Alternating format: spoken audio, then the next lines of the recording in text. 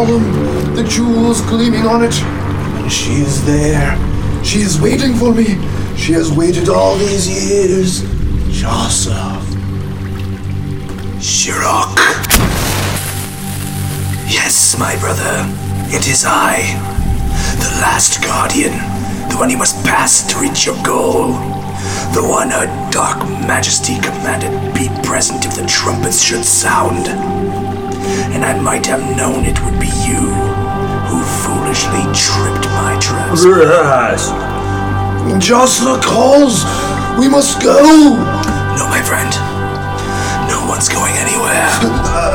Kiramon! I can't. Some kind of spell.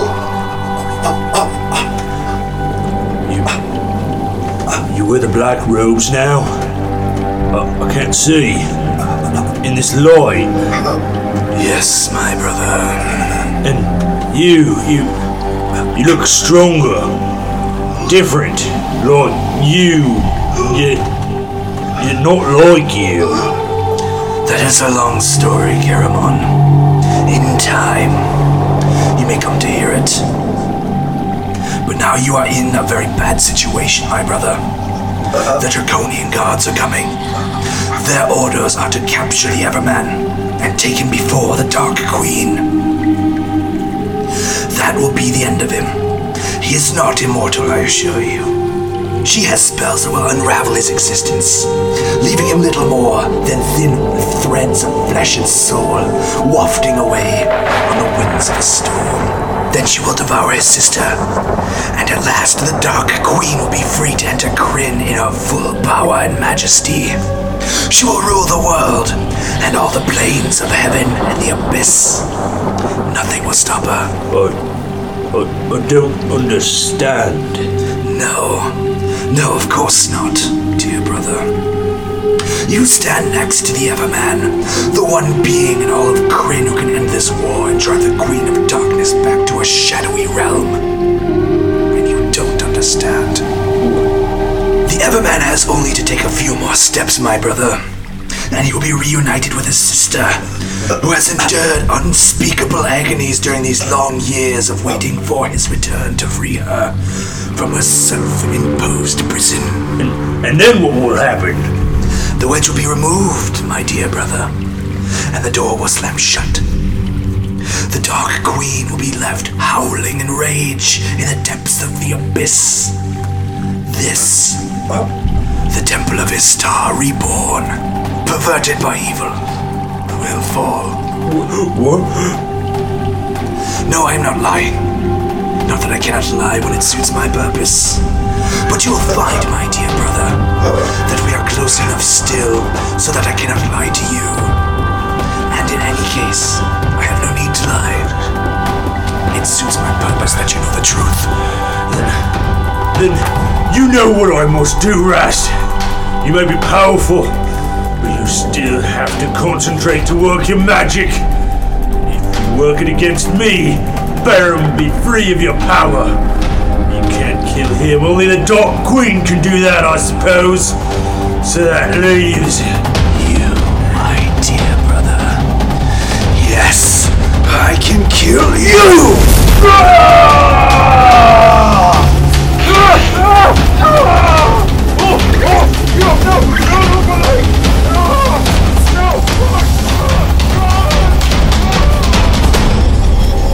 I am powerful, Kiramon.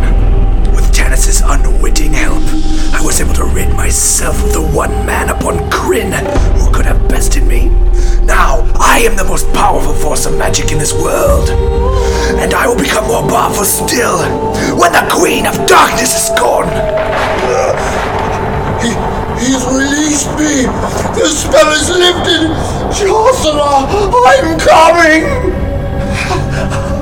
Remember, my brother, this happens because I choose it to happen. Josala, can you forgive me? Oh, dear brother, between us, there is nothing to forgive. Baron! You failed! It was nothing more! It's over, Kiramon! The Everman is dead!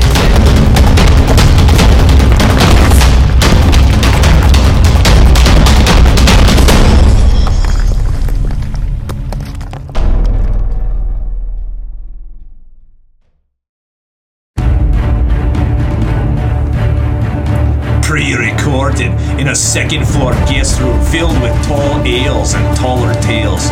Join a group of grown men intent on discussing the intricacies of fantasy and science fiction. Tim Gilbert Media presents Dungeons and Dweebs!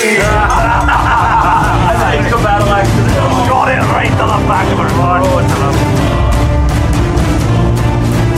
Hello, all you lecherous observers of dark wizard, high dive impalement, and brotherly immolation. This is the Dungeons and Dweebs podcast, episode 6, Dragons of Spring Dawning, part 2. And just a word of advice, if you give a girl a ring and she hurls it off a cliff, you should have gone to Jared's. I am your host, Bob. Although you can't see it from where you stand, I have a fistful of her hair. Quithpaw Benthic Elf Dolphin the 8th. But I'm not alone. Across the table from me, the man who would gleefully impale himself on a gem-studded pillar just so he could learn the arcane secrets of Fistendantalus. Luke. What does that even mean? I was wondering when I read it in the book. Oh, well, here we are. I know I said it last time. It's just bittersweet to be here. Our last podcast for the Dragonlance Chronicles, wrapping up Spring Dawning. I don't even know. Let's just get into this thing. You know what? I'm just gonna pass it over to my left. You know what? He's not much smaller than the Womp Rats I used to bullseye with my T16 back home. He's Klob. Hello, boys and girls. Your old Uncle Klob is feeling much better this time around, and I feel like there's a distinct possibility that I've changed over from Earth 9591 to Earth 616 and regained my correct mutant powers. The days are getting shorter, the nights are getting longer. You know what that means? It's time to break out the defunct Stan Lee's NHL Guardians while you watch some hockey.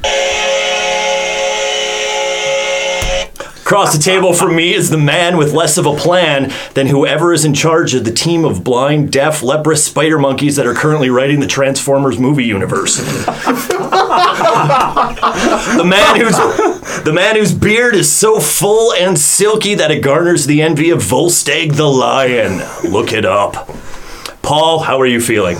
I'm doing all right. I'm a little under the weather, but I think it'll be good to sit here in this room talking about the Dragonlance series again and wrapping up this entire series. Klob did breathe on us last time. I think Exactly. that might be We were all locked in a small room. Now you're all locked in a It's small my fault. It's my It's fault. just going to keep mutating and passing I was between going to us. say, now you're all locked in a small But I room. mean, with me. originally I was sick on like episode 1 and 2, so maybe this is just coming full circle. Yeah, I don't know that's what's true. going on. That's true. Well, I can't believe it. This is it, the end of Dragonlance for us here for a while here Yeah. until we get back to the summer. It's kind of scary. It is. All we know is Dragonlance for this podcast. Like, what Yeah, really. That's true. How do we start doing sci-fi intros? I don't know. Yeah, you guys have fun with that. Bold new Paul, frontiers. you're leaving us. Yes, I am for a small period of time. Small period of time. Paul will be back. We're bringing in friend of the show, Neil, to fill his place while we go through the Red Rising trilogy. Is that what it's called? Maybe Neil will have a plan. Maybe Maybe we can he hope. will. But yeah, we've got Neil coming in, and we're going to be hitting some sci-fi with, the Red Rising trilogy. In fact, we only have one piece of feedback. The way the schedule kind of works, our shows actually are being recorded really close together. Yeah, so super between close. the time of the release Episodes of the fuck. last episodes and when we're recording this one are at literally the same day. Yeah, we released episode 5 at noon today, and we're recording episode 6 at 5 p.m. Right, so I'm going to throw it out with right away our one piece of feedback that we got in that small amount of time from Steve on Facebook. He says, "Awesome, you guys are great, and I'm almost finished with Red Rising for the October read, And I think it's so awesome that we have listeners who have looked at the calendar, know we're going to Red Rising, and are already prepping for that. I think that is so cool. Crazy cool. Exactly, and it's going to be a little bit of a changeover for the show, too, just because of the fact that we're going to be jumping into this new genre. We're going to have a new person in the fourth seat for a little bit. Not that we don't love you, Paul, and we will, wish you to come back. Always. I'll be back. Don't I mean, worry about you that. will geographically be here. You do live in the same house that the studio is. I will be here. You'll be downstairs playing Forza. Yeah. I might be. I don't know. When you're listening to the show, he will be downstairs breathing. I mean, it's the same. The microphone's not that good. Yeah. Anyway, hey, why don't we, let's grab around, do a quick tavern talk, because we have 2 out of 3 books to cover for Dragons of Spring Dawning. Oh, man. I won't lie. The last show, we thought we were going to get through book 2. We did not. We only got through book 1. We got 2 of them to hit tonight. Oops. Well, hey, I tell you what, you guys, it's finally my turn. I'm feeling better tonight. Uncle Clob's got a little cash in his pocket, so I'll buy this round. All right, let's take you up on it. Let's I go. was in a relationship I swear to you, man. The woman with the blue dragon, she brought me up to her room Boy, last night. did she have good Where's my time. corn purse? Why don't you fellas follow me to my plastic couch? tender. I'll show you how my glory is good. What'll it be, boys? Tavern talk. Well, all right, here we are all cozied up by the fire. My feet are kicked back. My boots are drying out. And I'm ready to go around and hear how your guys' week has been. Luke, what do you got? Well, I've been editing episode 5. I'm not gonna lie, that's what I've been doing. But you know what I did? I got a piece of news this week, and it's a little something to bring up for our Magic the Gathering fans out there. We have a new set that is coming out. I think it's December or January. It's sometime way sooner than I thought it would be. It's called Unstable. It is like a funny set like they did back in the day, like Unhinged, where it's just all these funny cards. Oh, I mean, yeah. it's full art lands, and the lands are beautiful. I got to check these out on a spoiler site. Nice. The lands are beautiful, and the only artifact that they've revealed so far is the Sword of Dungeons and Dragons. So, although not a big Dungeons and Dragons player, I am a pretty big Magic the Yes. Gathering player. And yeah, I've not been into it for a while. Haven't bought a few of the last sets. I don't know what it was about it. Actually, I think all of us at this table have been on the same page, and even people who are I'm just friends with have been on the same page. It's like, what the heck has been going on with these sets that it took a while to notice. What has been going on with these Magic sets that have came out and just not interested anybody? Right. I mean, I know, but all of us at the table really actually kind of found each other and, became friends and really started playing It each might have other. been like our first bonding thing. Yeah. Well, through the Innistrad, kind of when they came back with the first set of Innistrad and stuff, and a lot of us had played way back in the day. But yeah, some of the stuff, Amonkhet should have been right up my wheelhouse. I've looked at the cards Egypt, after, and I don't know, for some reason I've just been sitting on the sideline, not getting involved. And dinosaurs. I was a dinosaur guy when I was a kid. I don't know, dinosaurs weren't. Don't you collect these weird like super gory like dinosaur trading cards? Oh my gosh, yeah. If anybody knew, back in the early 90s, late 80s, I think it was 88, 87, Topps did its weird foray into, bizarre cards, kind of like the Garbage Pail Kids, and there's a line of cards called Dinosaurs Attack. God, image search that on Google. It's super weird. I remember getting those. It was 88 because 8-year-old me got those from the dime store, and I remember sitting in the back of the car, and my mom was like, "So, Bobby, do you like your dinosaur cards?" And just looking at as this little girl is blowing the guts out of one of the dinosaurs, and this woman's losing her head to a giant dragonfly, and just kind of like, "Yeah, I love them, Mom." Oh, jeez, Mom, I don't know. That's been the only like sort of like exciting nerd thing coming. I guess I don't know. Thor Ragnarok is coming out soon. I'm excited for that. But let's not get into Marvel because we'll be talking for half an hour. I'm just going to throw it over to Claw. But you got anything exciting going on? Well, like I talked about in my intro, it is hockey season. I am a huge hockey fan. One of the things that I always enjoy looking up is actually in 2011, the NHL contracted Stan Lee to make all of the mascots, the NHL Guardians. No. What? And all of the mascots became became Stan Lee superheroes in 2011, and they are just awesome. We have we go through things like the Canadian, who kind of looks like Cobra, and we go through this. One of my favorites has got to be the Duck, even though I hate the Ducks. As you go through and look at these, I encourage you, look them up. This was this contract that Stan Lee did for the NHL, and I always go through these at the beginning of the hockey season because I get such a big kick out of seeing some of my favorite and some of my most hated mascots from my NHL teams. Why don't you copy that link?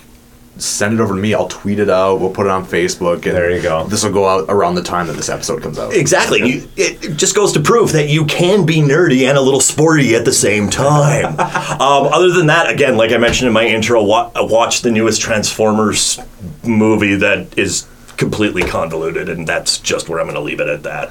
Disappointing. You mentioned 8-year-old you, 8-year-old me with the old Transformers cartoon show, the original actual little Transformers action figures. Such a big Transformers fan. I wanted so much from any of these movies, and other than geeking out a little bit every time Peter Cullen talks, that's all I have, and it disappoints me so much. But on that note, Paul, you're sick. Have you been nerding out while you're sick? Not really. I've been just trying to sleep. I mean, that's my 100% honesty there, is just trying to get some sleep. I will occasionally play some video games, but nothing too crazy. Play some Forza. Or batter your sore throat trying to do Caramon. Okay, that one hurt a little bit. Especially all the screaming on this last. That last one really, near the end of it, my voice just kind of went, okay, you're done. So I was kind of glad to be done with that. It looked like an episode of a movie, a scene out of the Blair Witch Project. Paul's just standing in a corner screaming and shaking frantically. What can I say? I get into the part. Yeah, it's awesome. And the fever. And the fever. That is awesome. All right, Bob, what about you? Well, Paul, from episode 1, I've got a piece of kind of tavern talk that I have been saving because with all the reading of Dragonlance and all the note-taking and all the editing and making intros and all that kind of stuff, have not had the time to sit down and read this book. But there was an author. Episode 1, an author reached out to us. His name is Mick Art. He messaged us saying he liked the show. He had a book that he'd love to send to us and check out, that it should be right up our alley. It was called Journal of an Outlaw. And so for the last week, I've picked that up, having finished Spring Dawning and not moved on yet to Red Rising, just getting started. I gave it a read. And so I wanted to give it kind of the Dungeons and Dweebs treatment. So if you listen up, listeners, this is kind of one of the excerpts out of the book. It sounds kind of like this. So there I sat, amongst all the dead and dying. It was one of the most brutal dungeon battles my mostly dead party had ever seen. Orcs, skeletons, kobolds, ogres, and even a couple dozen battered field mice lay bleeding over the floor of the Orc King's treasure room.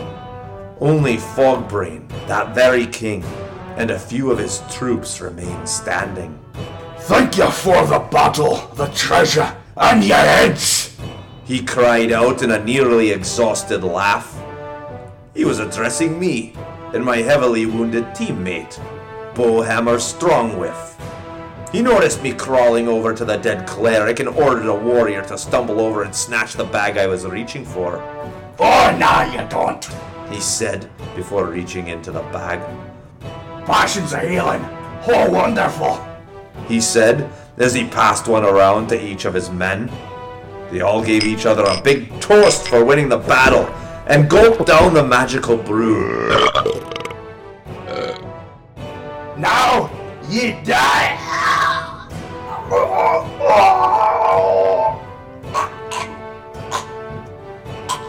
He choked before falling to his knees, his troops falling in unison. Bowhammer looked at me in amazement. Poison? He stammered, breathing heavily. How? The cleric and I switched vials before the battle, I panted, pulling us out a couple of them from my pack. Orcs aren't the cleverest race.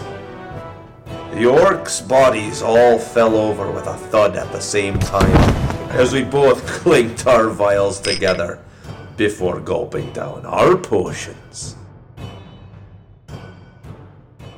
Yeah, so as you heard, the main character it's kind of all these. The book is done through all of these like journal entries that he, from adventures that he's done.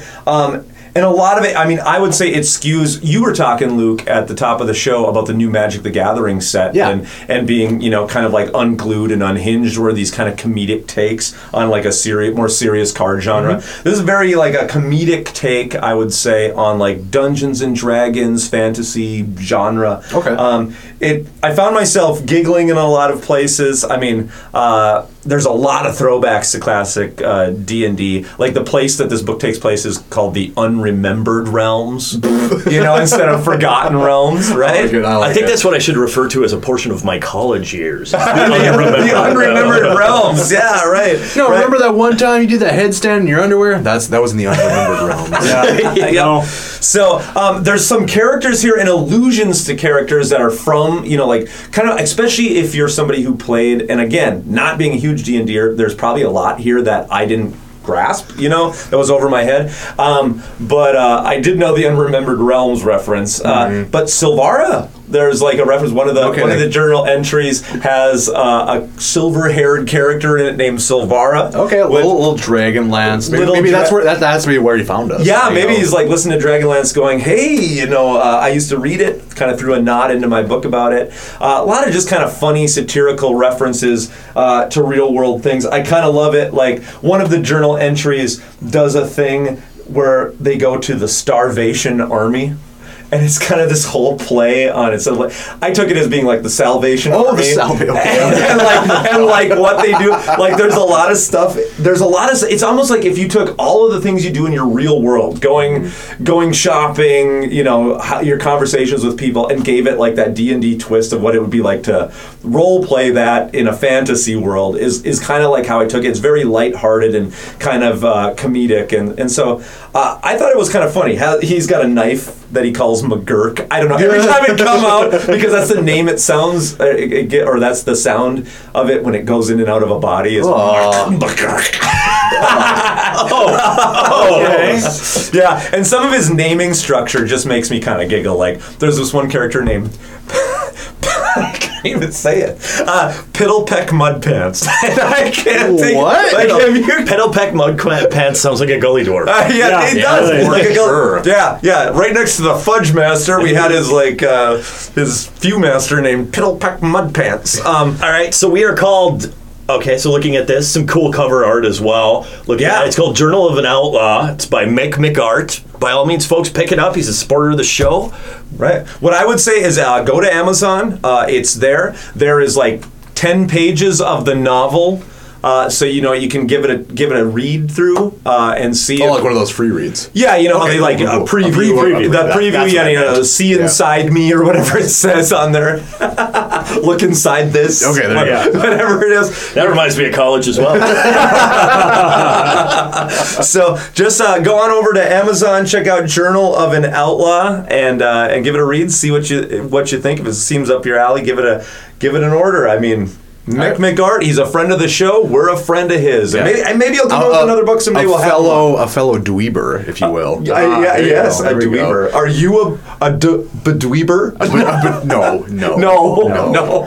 You're just dweebers. Anyway, all right. Hey, we got a lot to get through here. 2 out of 3 books. Dragons of Spring Dawning. Let's hop into this. But I believe it's Bob's turn to buy us around. Hey, yeah. I've been Mr. Negative on a lot of these. I think I owe you all around. All right, let's go.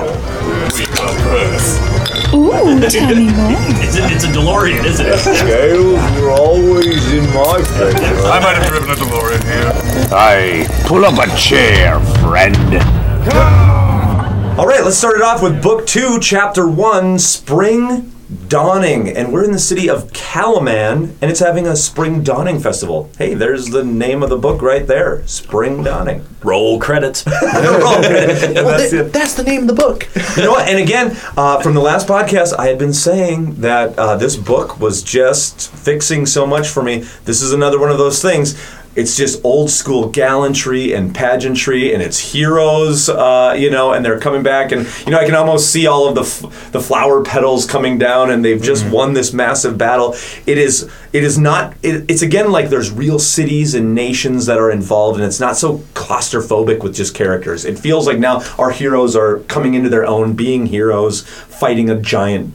Definitely, I enjoyed this. It was world building. It gives some more to the arc of the knights. They're not just jerks anymore. They're actually heroes, led under Laurana. And a nice comment about, the arc of societies at this point too. When when we left the last city that we were in, the knights were bad and everybody was bad and the world was coming to an end. But oh wait, you won the war. We'll clap so that we'll clap and we love you when you come back. Right. And that's true, and that makes the world even that much more real because that's how people react. Right. Yeah. Yeah. They won't give you a crust of bread. I believe that's a line from the book. Yeah. Right. Until they win. Yep. I felt like we were pushing the Germans out of France. We're going under the Arc de Triomphe. It's just, it was all feeling really good. Yeah. But then Taz, though, is off scouting, and this hooded cleric grabs him and gives him a message only for Laurana.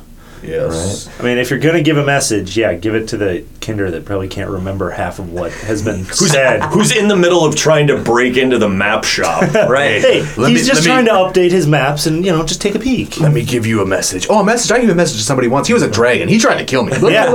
But, again, I love this because there's actually, communications between the bad guys and the good guys, like real battle would be, right? Yeah. I mean, it's like the letters from Kitiara, and she wants to exchange what she says a dying Tanis for a guy named Bakaris.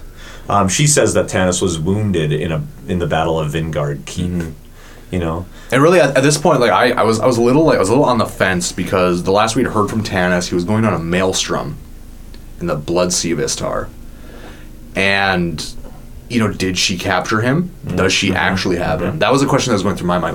Did she manage to scoop him up real quick? I got your boyfriend, Laurana, and I don't even care about him. Did anybody else get the feeling here too that Baracus was the previous bedmate of Kitiara before Tanis showed up? Oh, absolutely. Definitely. Yeah, it was 100%. Here, I'm done with this one. That one was okay. I'll refresh myself over here. Right.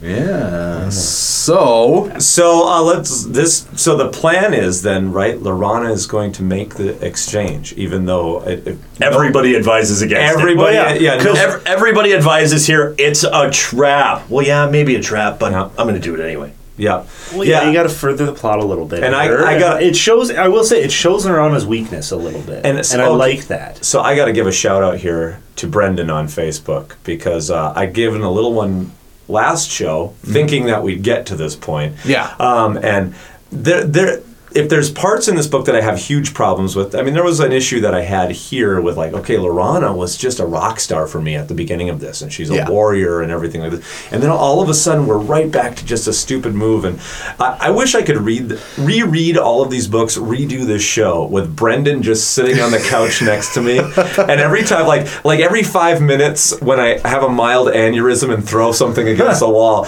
he could just calmly be like, hey I don't know that he has to be on the couch with you. Maybe just get his phone number. Or get his phone number, I mean, we can FaceTime this. But he says, Laurana falling for Kitiara's trap is Laurana's worst moment by far. She comes off looking like a complete idiot in that scene as she falls for such an obvious trap, the only time in Chronicles that Laurana ever seems stupid. And while Laurana's sudden idiocy can be explained, a close read of the chapter makes it pretty obvious she was drunk when she received Kitiara's message, it's still a horrible moment for the character. And then he does go on to say, though, the scene did inspire an awesome painting by Larry Elmore called The Ransom Note, which is I checked it out. I've seen that one as well. It's a good one. Yeah, because we were doing a little fact checking, Bob. You came and talked to me about that, and I'm like, no, it's I feel like Brendan and I were on the same wavelength as far as elven women are concerned. She's doing it for love. It's talked about more towards the end of the book, and really we'll get into that when we get there. But it's I'm there. I get it. I totally get it. And what I like is Taz and Flint call this out as being stupid. Which I feel is something that wouldn't have happened in the last 2 books, where just dumb plans go through and all our characters just fall in line. Whereas it's nice to see our characters kind of calling it out, and saying, hey, this is not a great plan, and they're not just doing things without justification. Well, then on to chapter 2, there's a penalty to all this, the penalty of failure. Lord Ariakis arrives at Dargard Keep on the back of a red dragon. Can I just say, I love the atmosphere of this chapter, right? You have this Dragon High Lord who comes flying into, like, I'm just picturing some sort of 80s Castle Grayskull, but it's shaped, it says it's shaped like a destroyed rose, which I think is just awesome, right?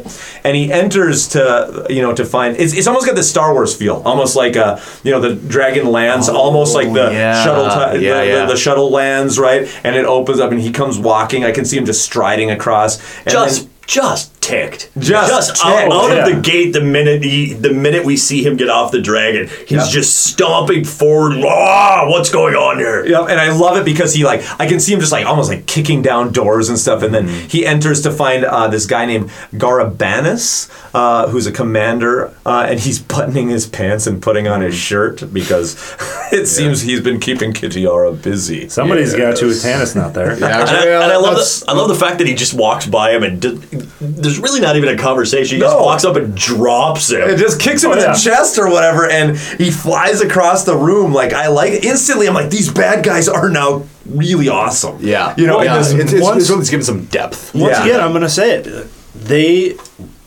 Margaret Weiss and Hickman do bad good. Right. They really can write these evil characters and show the setting that just makes it seem so dark and horrible. I loved it. Mm-hmm. Yeah. And we get even more information here about the hierarchy of the bad guys. Right. Yep. That it's not just everybody and the big baddie.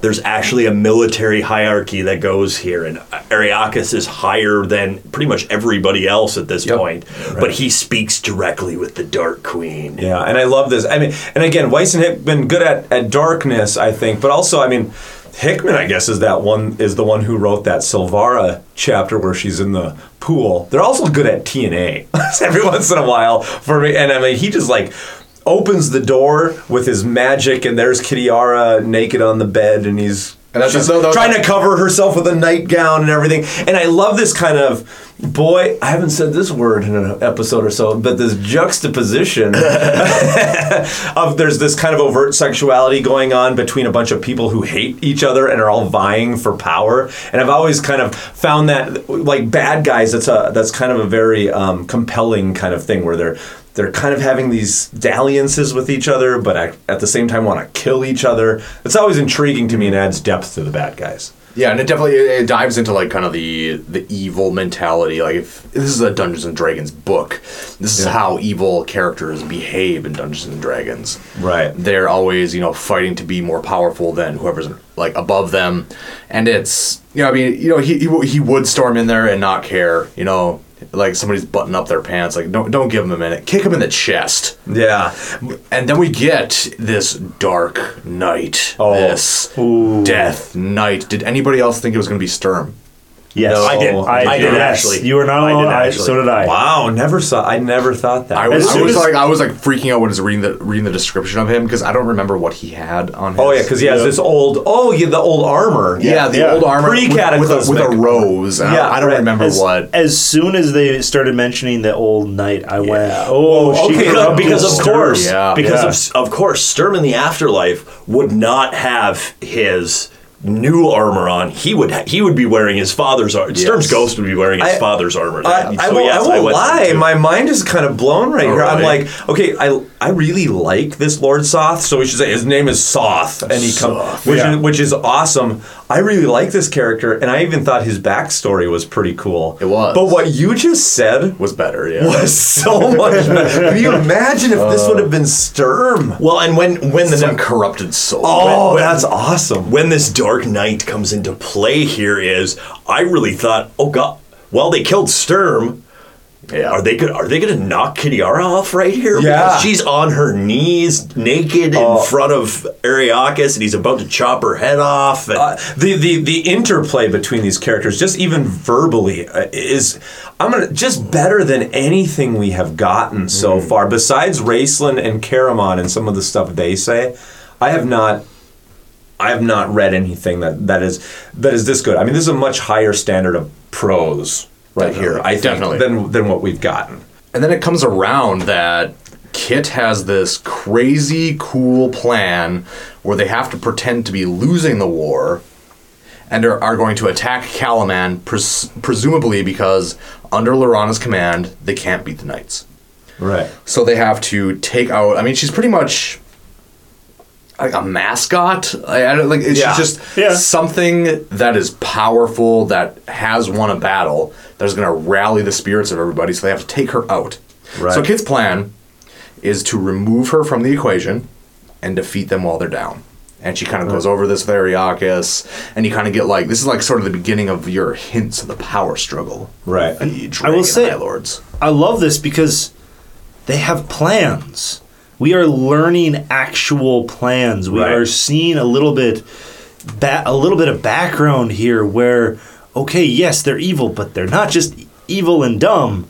They're smart. Right. I even have in my notes, they have plans. See how much better the narrative becomes? Just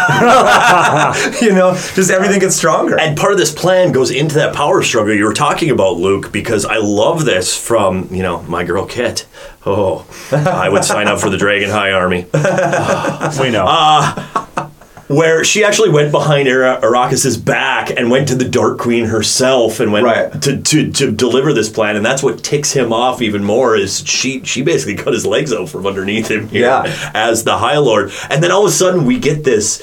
Both warriors are standing there. They're kind of arguing. They're kind of having this like ego battle between them, and all of a sudden we have this like weird ghosty like singing that starts up in the castle that. It makes mention of it. Both of them get a shiver. Yeah, and it's like, how bad is this that both these hardened warriors get a shiver? And then we get this cool picture here of Lord Soth seated on his throne, kind of surrounded by ghost courtesans. Yeah. Basically, And I just love this. I mean, even in my notes, I just have, could any of this get better? Like, I'm just, this is also atmospheric. And then we have. Help me out, Klob. I don't know what this is. This isn't really a chapter. It's got a heading like a chapter, but it's not called anything. It's just called The Night of the Black Rose. It's just some sort of interlude, I guess. Well, it's the story of Soth. It's sort of the story of Soth, but it's like labeled as a chapter, but not definitely called. like inserted very oddly. It's oddly. I don't know why this wasn't just a chapter or else like something else at the end of a chapter, but I love this. I kind of almost felt like they got to the point here where they're like, well, we haven't inserted something in here in a while. Yeah. We've done a couple songs, we've done a poem, we had the weird, Tanis's noir poem at the beginning of the story. Right. Let's just do a story and and put it in here. Right. Let's just do this backstory. We'll make it a different font. We'll make it look different. And that way it's not another song. And I feel, again, they're trying to go back, I think, to like some of the bigger fantasy genres from back, a few decades before, where, we're going to make this feel like maybe some Lord of the Rings backstory, different font. And Bob, I will tell you, too, this right here, I loved this. Oh, I did too. Because it's a D&D thing. I loved it, even though it's not a D&D thing. It's yes. How is it a D&D thing? It is the D&D thing because you just found out, because you just walked into the temple, you just found out about the big baddie, and then you're asking the questions to the DM. And the DM is giving you the backstory. DM is giving you the backstory. Okay. Well, this is just what happens in a novel, though, I guess, if it's decent. So moving on. But I love this backstory, though. Lord Soth, he was this knight of Solamnia, which is where you could have gotten it with Sturm. Yeah. I'm hung up on that. Are you? Oh, my God, that is so much better. And this is good. This is great. Yeah. Luke, do a rewrite. Fanfic by Luke coming out soon. Coming out soon. He's passionate. He falls in love with an an elf maid who was a daughter of the king priest of Istar. Remember, the king priest of Istar is the one who was trying to be too close to God or something, and it's almost like the Tower of Babel, and is brought down by it. Okay, I didn't see that when I was reading it. Yeah, something like that. So he has an affair with her because he's married at the time, but his loving wife forgives him and prays to Mishakal. So there we go. We got a reference back to Mishakal. There we go. Last It's about time. Does anybody care about Mishakal? But he's looking for redemption for the evil that he done. He's granted the ability to stop the cataclysm. And so, I mean, we have this character who's able to stop the cataclysm, but doesn't. And he's going to stop her when all these elf maids stop him. And they say he was unfaithful, and so he doesn't do it. And then this is, okay, last opening, was my reference to this where I called myself Chandelier Baby Burner. And so that, and that was like, so, and so that was weirdly out of place then. Like, why would you call yourself Chandelier Baby Burner? But here it is, the chandelier drops and consumes his wife and baby. I mean, everything has been firing on all cylinders, so I guess I'm going to go over the contrivance of, I don't know that that's really strong, that you're going to have your main character come in, and this gets muddy in here. I feel like this gets muddy and isn't very strong narratively. It's supposed to, I think, get us all kinds of emotions. I feel that, but I don't. I feel that this is a group of, especially when it actually gets to the verse, because I actually liked the Hag verse at the end. Yeah, I did. I was fine with this. Was the one song that I was fine with. Was the Hag verse. The Hag verse that's at the end of this, and I just felt that it's just, oh my God, how many images are you going to throw at me right now? Yeah. You know, how many well-written, but like these nice little verse images, but it goes through so many things. There's cancer and sharks and snakes. And then all of a sudden it's like more like babies dying in cribs and stuff. And it actually bothered me so much on this first big complaint of the day. But these songs at the end, again, he says, there's a line in the song about parabolas of fire. I'm like, that just makes no sense. Like a parabola of fire, I'm like, yeah, that's real time period. I'm sure parabolas would appear in Beowulf right next to quadrants and vertices.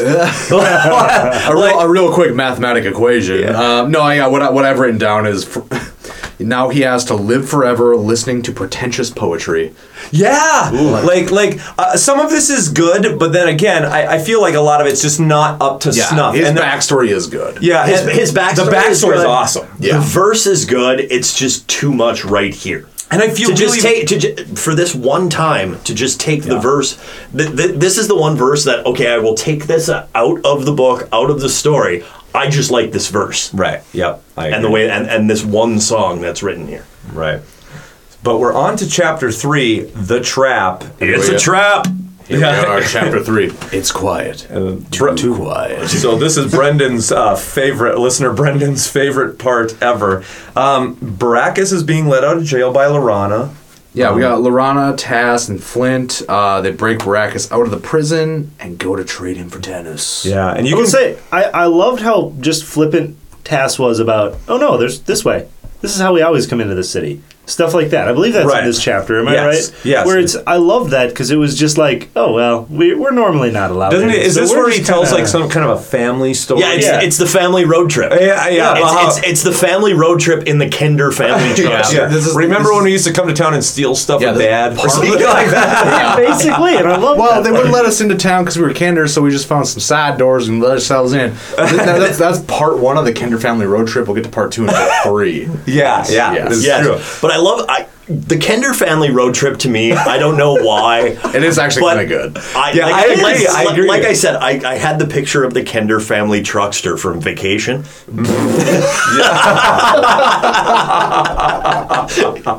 A little cart filled with Kender. It's got the wood panels on the side and the green. This is true. Dad's flirting with the hot girls in the convertible. Exactly. That is the best visual. I can't take it. Somebody, please, out there, be an artist, and can you draw that up? Yeah, I really want to see that. Replace Chevy Chase's head with a Kender.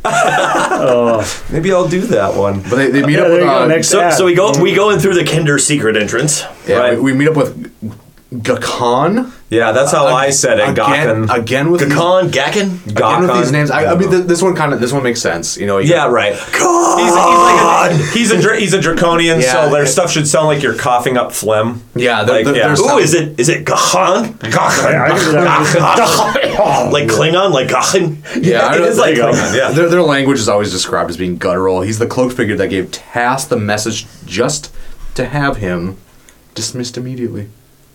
See you later, Gahan. Baracus is not having this. I don't know.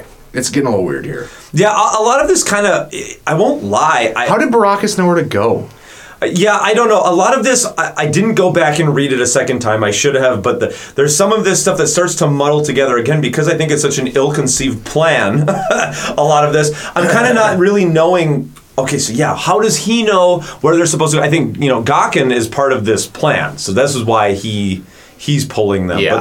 But then Baracus just makes him leave, and then Baracus, who's been in prison... How does he know what the outcome of this is? And yeah, and so then there's these wyvern that are waiting. Wyvern. Boy, I screwed that one up. Yeah, actually, I didn't really mind this. I mean, like, I liked the institution here of another species. Yeah. I did too. Subspecies. I liked the description. But none of this standoff makes any sense to me, though. Like, what? Nobody's fighting this. Like, it's like one guy.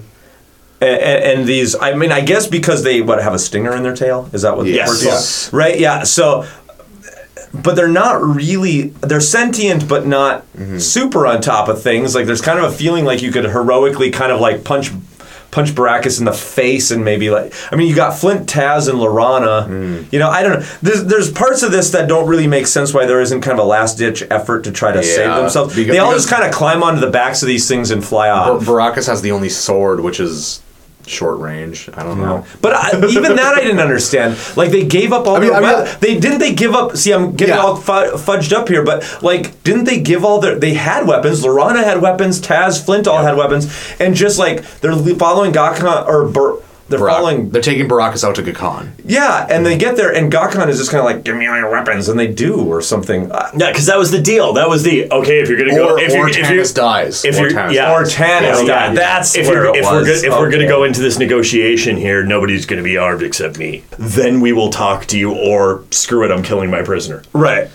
Yep.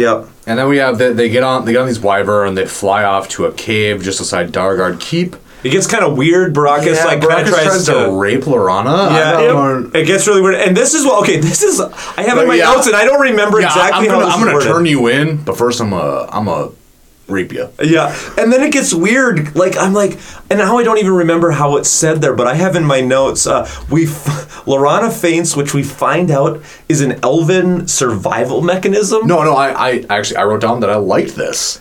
I'm like, what is she, a fainting goat? No, it's like fainting goats, but better. It's just like, it's like a reflex. Like, instead of like us gasping, they faint. But why isn't their culture extinct? Like, how would they ever fight? They are not actually fainting. They're just physically pretending to, like, they're playing possum. Oh, so she's still conscious during this? Yes, and that's why she, like, snaps back real quick all of a sudden, because she didn't actually. See, I need Brendan sitting on my shoulder again, telling me, like, no, it's a survival mechanism. I need Lorana's fighter here Did you catch the cool callback here? Or at least what I thought was the cool callback here. To goats? Because she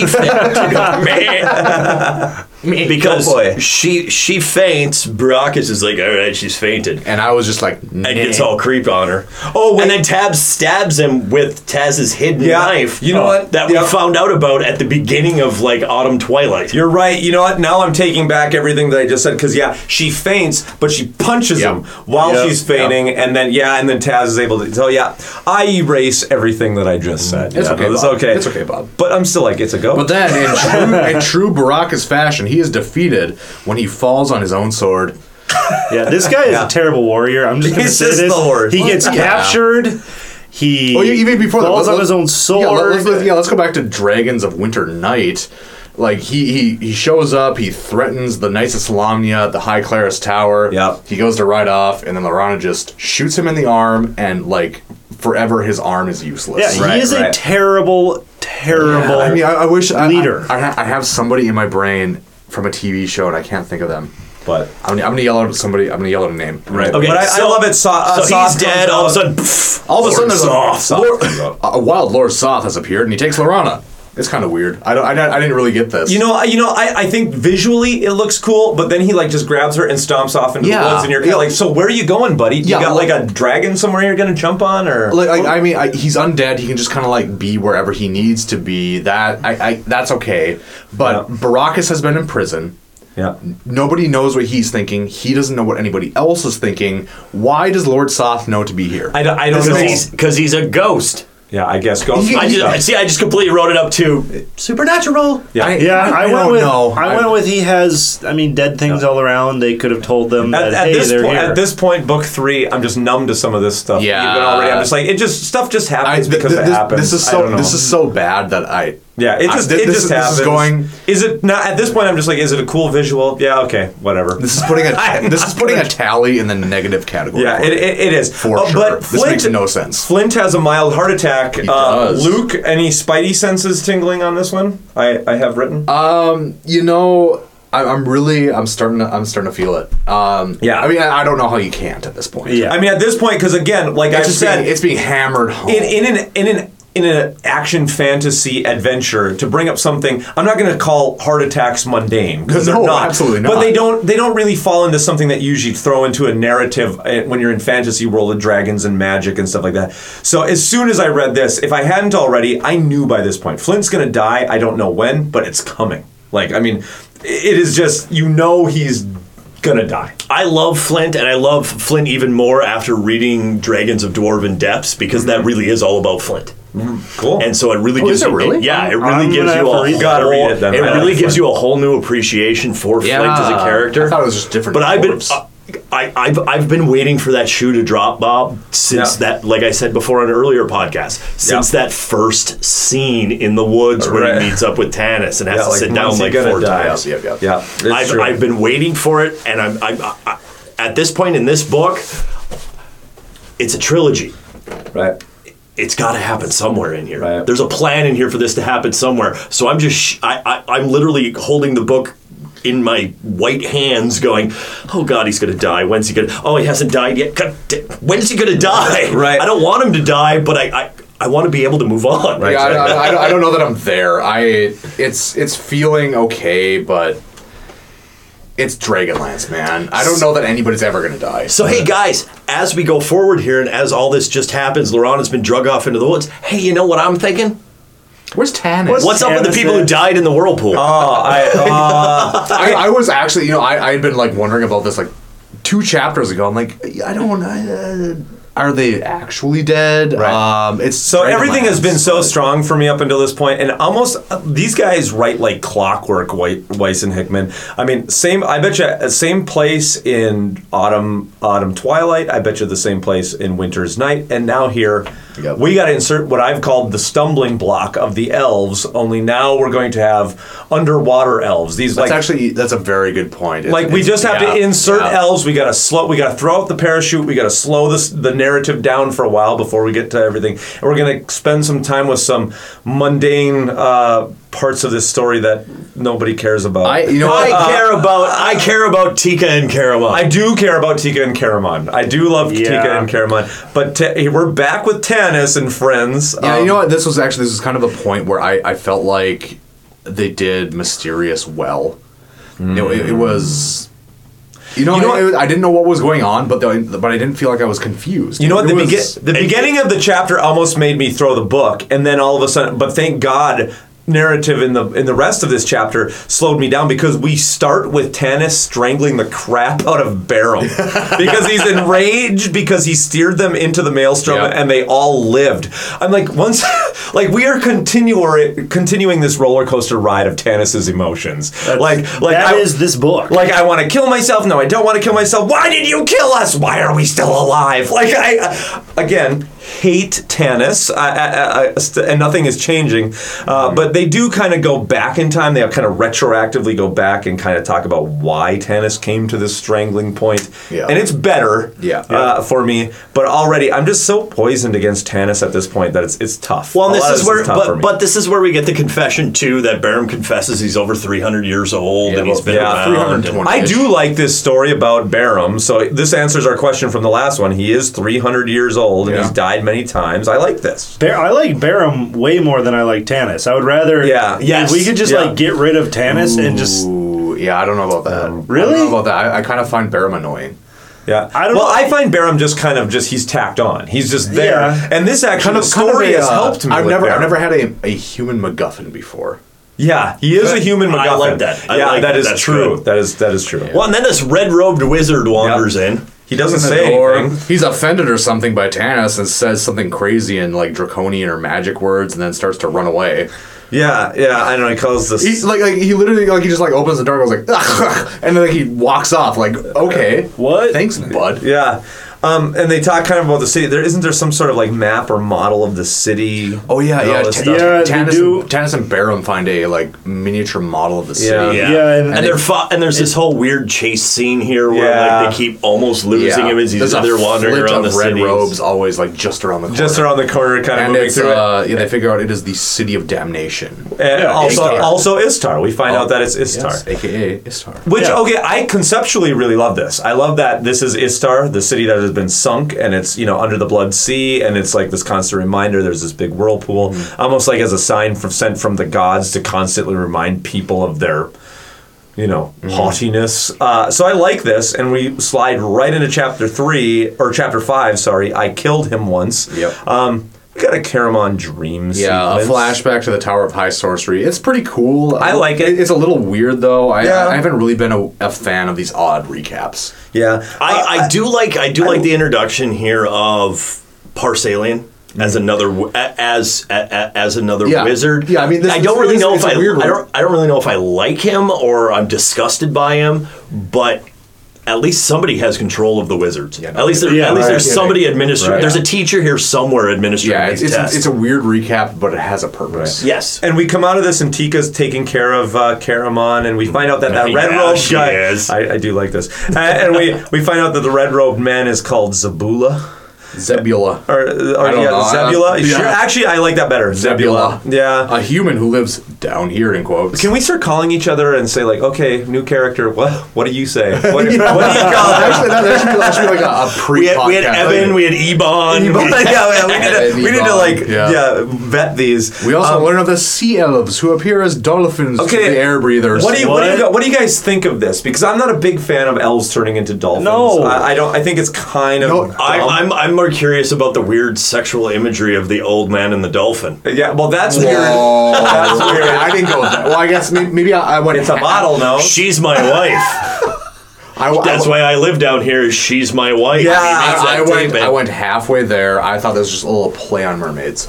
Well, yeah, of course. Yeah, but you know what? I'm instantly thrown back to stuff my daughters watch. Like, I felt like this was some sort of... I don't have any kids. Starlight, Starbright, My Little Pony. My Little Dolphin? Yeah, My Little Dolphin. Like, I'm like, okay, this... That makes the fact that he's married to one even creepier. Yeah, I don't know. Yeah. Maybe it's like reminiscent of me being an older brother to like 3 younger sisters. Maybe. I don't know. Like, maybe it is. Like, oh yeah, that's kind of... I'm okay with it. And again, another allusion to what I'd said at the beginning of the last podcast, thinking we'd get here, where the whole line that Caramon says to Tika about, I can't give you my all, Tika, but I'll give you what I can. And this is pretty much your boom chicka wah wah scene right here. They finally get it on. Boot scene, I think, is what we're meant to believe here. Caramon and Tika, boot scene. But then we meet this girl named, okay, here we go. New name, guys. Apoletta. Hippolyta. I went with Hippolyta. Yeah, no, it's more Greek. That sounds more Greek. Yeah, so I will be honest. I never try to pronounce the names. I just recognize it as a name and move on. I don't even try. It just shows up as like a figure on your consciousness. Yeah, basically, I don't even try to pronounce it. I went with Hippolyta, and there's the weird comedy scene here where she's like, I can't shake everybody's hand because I'm naked. There's this weird kind of. I kind of went with. I can't stand up because I'll show myself. Yeah, it's kind of weird. There's this weird moment where like Zebula and Apoletta, that's whoever. Yeah. The sea elf. Apoletta. They're talking smack about those air breathers, but as soon as they see them, they're like, "Oh, I'm sorry. Like I didn't know you were." And listening I got actually kind of weird things up here. Again, maybe I'm reading too much into this, but it's kind of like, yeah, I'm in love with Zebula. But at the same time, I feel like she's almost being really flirtatious with Tanis. Like, I don't know, maybe it's the fact that she's laying naked in a pool. Apoletta, not Zebula. Zebula's the guy. That's what I'm saying. No, that Apoletta is being flirtatious. She's like, I'm in love with Zebula. Yeah. Oh, yeah, that's like my husband, but like being weirdly flirtatious and she's laying around been a long naked. time since I've seen somebody else. But he's really old and wears red robes. And this, you're strapping and he's strong. He's human. He's gonna be dead soon anyway. Yeah, exactly. Yeah, and so we get to the end of this chapter here too, where we have this cuddle scene. The cuddle scene, a post-coital. Yes. The fact that we have to say cuddle scene just shows that this really slows down the narrative. Like we are in this But I will say, and we've talked a lot about how we've always loved the Caramon Raceland dynamic and the how they play off each other. The shadow puppets thing that Caramon was talking about broke my frickin' heart. On how when they were kids, he would put shadow puppets up on the wall so that Racing would relax and go to sleep. I said this a couple. Either last episode or the episode before, the brothers will always give me the feels. They're always really good. But okay, you guys got to help me understand something. Yes. And this is kind of just a main structural thing. I don't mind what's going on here. I feel it slows down everything. But this city, so from what I read, Istar was sunk. Mm-hmm. And I'm kind of reading that there's pockets of air that kind of still exist within the city. I never got this idea that there's magic that's keeping air in the city. But like they're like walking. Like at first they'll talk about like air being trapped in like chambers and that's why they're able to breathe. And then all of a sudden they're walking between buildings. And I'm like, so how are they breathing? Okay, there must be magic keeping all of this out. And then it talks about how they have the ability to give people the ability to breathe underwater, but nobody's escaped from here. I'm like, so I don't know. This is all just seems weird. I tell you what, Bob, I looked this up. There's a book for that. It's called, and actually there's also a module for it as well. Of course, okay. So it's called Dragons of Faith. Okay. And it goes into the whole reasons about why there's actually still air down here and everything. Okay. And I was okay with air being trapped within things, but then when they were starting to, they were like walking between buildings and talking about how there's like statues everywhere, and I'm like, wow, like so there's air trapped even within the city streets? It's actually, like, it's in the book. I just went with like a... it is in the book. How do they do it? It's that glowing moss. What do plants release? Oxygen. Yeah, no, I'm talking about within chambers, but they talk about them like just how stuff sinks. But they I just went with but they talk about them like walking down the city streets and going upstairs into like the next temple or whatever. It's like in my mind outside they're outside in the city. I just went with snow globe. I never saw that. Just snow globe in the bottom of the ocean. Yeah, I don't give it a thought. It's just whatever. I thought it was all these. I thought it was all these like trapped hallways that just like. Oh, and maybe that's what it was. Trapped hallways. Yeah, there were just like these networks of trapped hallways that the sea elves knew about. Oh, okay. And that's that's kind of the thing. Like, well, they do have water breathing spells, but they don't care about air breathers. They're elves. They care about life. They take these air breathers. They save their lives. You live there now. If you die, it's your fault. But one's married to him, so couldn't just Apoletta? Couldn't she just like rescue everybody because she's married to one? No, that's their business. He was converted. They fell in love after the fact. They fall in love. They live in a compound at the bottom of the ocean, much like the one you live on out in the country. Yes. Brought the compound in. There you go. This is true. So, okay, I get it now. Tanis is invading the compound. Okay. Yes. That's why good old Z is a little cranky with everything because he's not a fan of people on his property. Okay, and then I hate Tanis, and then he cries, and everybody lays their hands on him like some sort of bad team building exercise is what I have written. It carries no weight with me at this point. I'm not caring for Tanis or any of his. I think at this point, I don't know about you guys, but I don't think any of us care about Tanis anymore. I don't mind him. I cannot stand his. Really? whininess. Everything he gives me, I just look at it and go, so let's shut up, please. Let's go back into more Tanis, where we jump into Chapter 8. Hey, guess what? Something's going to happen, because this is called Dark Tidings. Yeah, must be dark, right? And everybody just kind of like washes up on shore. They wash up on shore with amnesia. Okay. Yeah, Well, they do don't they- remember anything what happened to them. Yeah, I will say, do they actually have amnesia, or because I mean, it seems like Caramon was about to say something. I thought it was. and I then thought it was they like shut him I off. thought it was some of the magic of being done in Istar. Oh, okay. Which disappointed me so much, because Caramon finally got to be with Tika, and now he doesn't now he doesn't remember it. Right? But I love that they wash up on shore and they don't remember what happens. And Tanis says it doesn't matter that they don't remember. God, he's an idiot. Yeah. So anyway, they wash up on shore. They're taken care of by a couple of fisher persons. Yeah. And then the fisher persons like almost divisively give them a ride to Calaman. Yeah, and then there's this info dump then that happens for Tanis on everything that's happening has happened so far. There's lots of crying and sobbing. Yeah. how convenient. Yeah, exactly. The Dark Lady is coming at noon. Right to kind of do her. Yeah, well, and then even then, it's like, there's this very like super convenient. They walk into town, somebody gets robbed. It's Taz. Yeah, of course it's Taz. Of course he robs you guys. Yeah. Freaking crowd. Yeah, exactly. Like he doesn't have bigger things to do, and I get it. That's his nature. But I mean, I don't. Why is he stumbling through a crowd? Yeah, Lorana has just been stolen. Yeah, you won't take my mind off. I feel that almost detracts from Tanis's character. Like Taz's. Oh, sorry, Taz's character is that. Yeah, Lorana's just been taken. You and Flint should now be in the throes of what are we doing to get her back? But Taz isn't emotional yet. That's the thing. Taz does not. He doesn't have fear. Everything is an adventure to him. But that is a failure in writing. That is a failure in writing. If that's what happens with Taz. And we've had a couple situations here with the End of Winter Night, the first book of this volume, where we've had Taz growing as a character. We've had Taz having some real emotions here, rather than just "Hi, I'm a Kender and I steal stuff." Yeah, and all of a sudden we're back to JK LOL. Yeah, and all of a sudden we're back to just. Well, she's gone. I'm just going to skip through the crowd and get a pocket watch. Because you have to have that development for a character. Otherwise, why would you hang out with this character? This was such reverse for me because I was liking the fact that Taz was, like I said, growing as a character here and getting more emotions than just the typical quote unquote Kender emotions that are in the main D&D book. Right. Yeah. No, I agree. So they're all standing around waiting for her to come. Yeah. And did she send a letter that she's coming? I mean, I don't remember. Yeah, it must have been a letter. I kind of missed this. In a montage. Get a montage. Club. I think that about them waiting for. Never mind. Yeah. Gil, I'm sorry, I'm 12.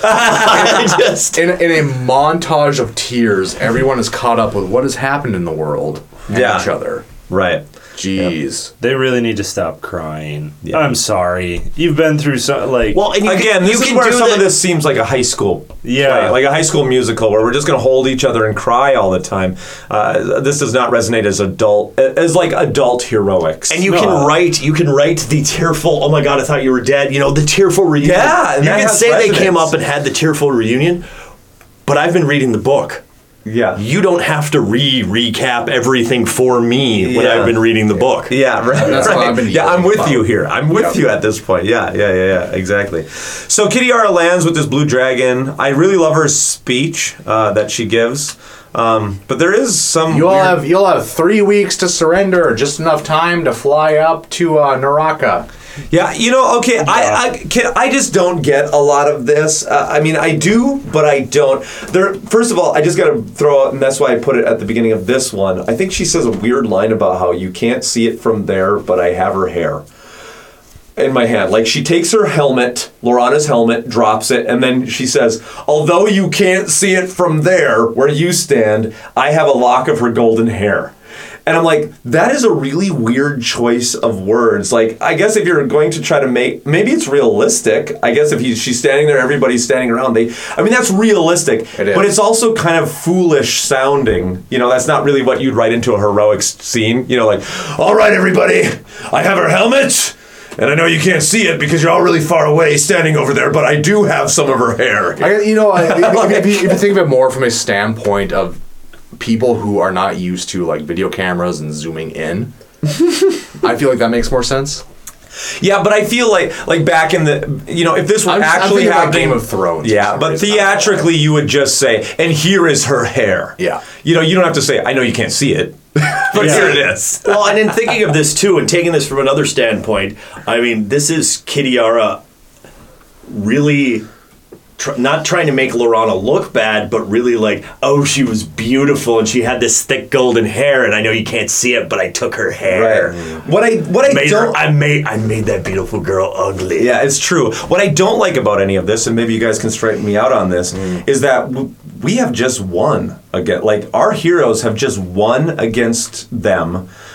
And just because they have stolen Laurana, like, I get the idea that what they're trying to drive home, right, is that she's a figurehead of some kind. And so nobody will fight, or everybody loses the fight without her. That is not really, doesn't have the resonance with me. I feel like you would fight on. Yeah, you've lost Laurana, your one leader. You have other people who could pick up the banner, and you've just won against them. Like, I don't understand why Kitiara could come back with such bravado, and just with the capture of Laurana, take out an entire nation where you have all of these silver dragons and soldiers, and like, why does everybody take a knee? Again, it just seems to always resonate that if there's one thing Weiss and Hickman, I think, always do bad, it's that their heroes constantly bow down in front of every obstacle. I guess I didn't really get hung up on that. I kind of got excited that Tanis finally reached his effort stage. Oh, okay. And you know what? They're going to Naraka, they're taking Barum, and he doesn't care. And then, and Gilthanas is super pissed at Tanis because all this happened. Right. And that's the end. See, and by the way, we're gonna go. I did really like the fact that we kind of got rid of Goldmoon, Riverwind, Lovejoy. Yeah, I like that. Well, I mean, they weren't in the book anyways. But they were there. So. Yeah, I do. But now it's not like negligent. Well, the big thing happens in Chapter 8 here. Tanis has his plan. I mean, we can't not have Tanis' plan in Chapter 8. Tanis' plan is I'm good. I'm heartbroken over Laurana. They've taken her. I'm going to take Barum, who I guess is the key, and we're going to run into the Dark Queen's lair, into the heart of darkness to try to solve this. The only problem I have with all of this, I have WTF written lots throughout all of this. Is again, Tanis, once again, which is always my problem, is you don't know anything about Barum. You've just met him. You don't know what he is. You think he's a key to something. You don't even know where to take him. What are you supposed to do? Are you supposed to go to Solamnia? Are you supposed to go to Icewall? Like, what are you? He's the key to defeating Takhisis, but how? So you're just going to take him, bet everything, once again, the survival of the entire continent, I feel like on running right to Takhisis' lair. He knows nothing about that if he impales himself upon the pillar. No, he doesn't, but he does know that Barum is super afraid to go back there. And for somebody who is like basically immortal, and never dies, take him where he's afraid to go. I'm okay with that. Really, that doesn't make sense to me. That still doesn't make sense logically to me. Tanis hater. I am a Tanis hater. I'm an anti-Tanisite. Let's just move on. We're at the end of book 2. The companions are ready to leave. They leave Gilthanas in charge of the city, and they also leave Riverwind and Goldmoon behind. Yes, because it is now your responsibility to take care of your child, and you haven't spoken in 7 chapters. So, GTFO, they run under the cover of night to some small bronze dragons that will take them all the way to Naraka. Right.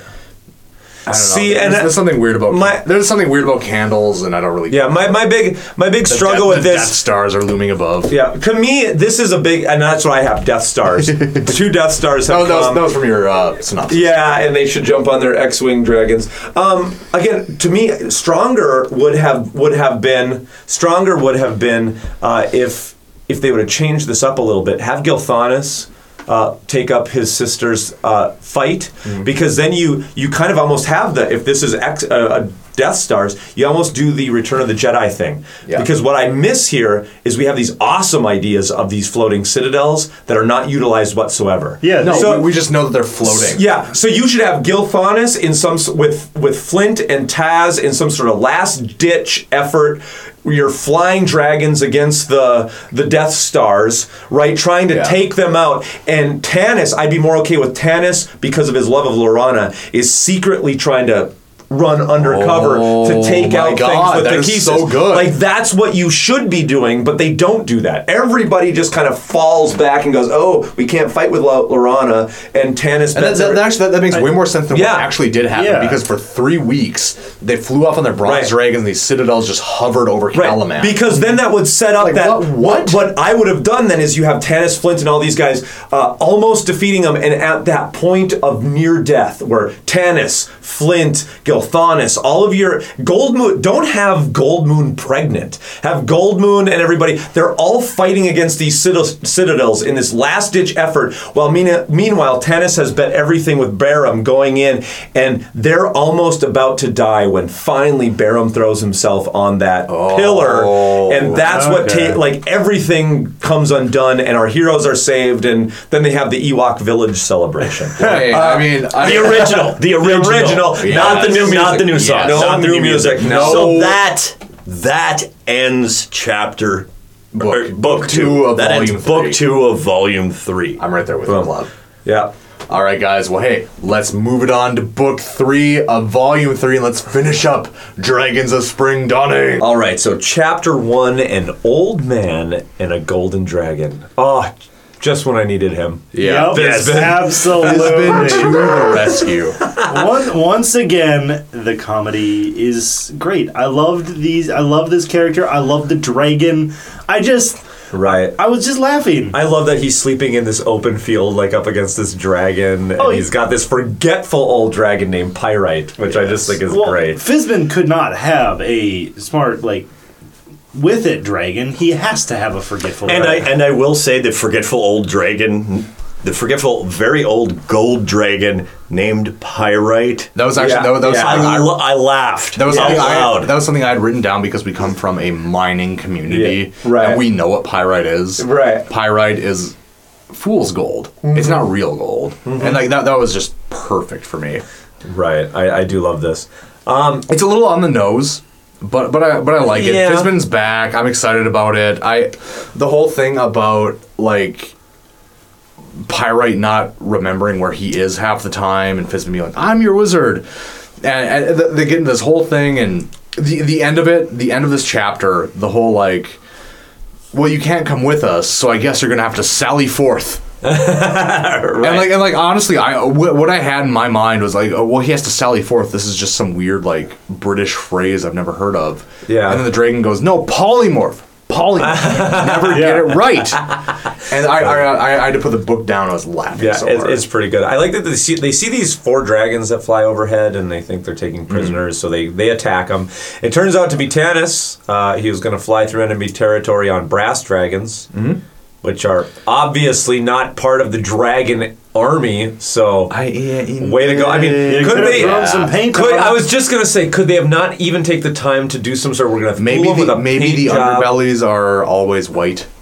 I don't know. At this point, Tanis seems to me like Qui-Gon Jinn from Episode 1. His plans are just what a drunk man would come up with. Well, no.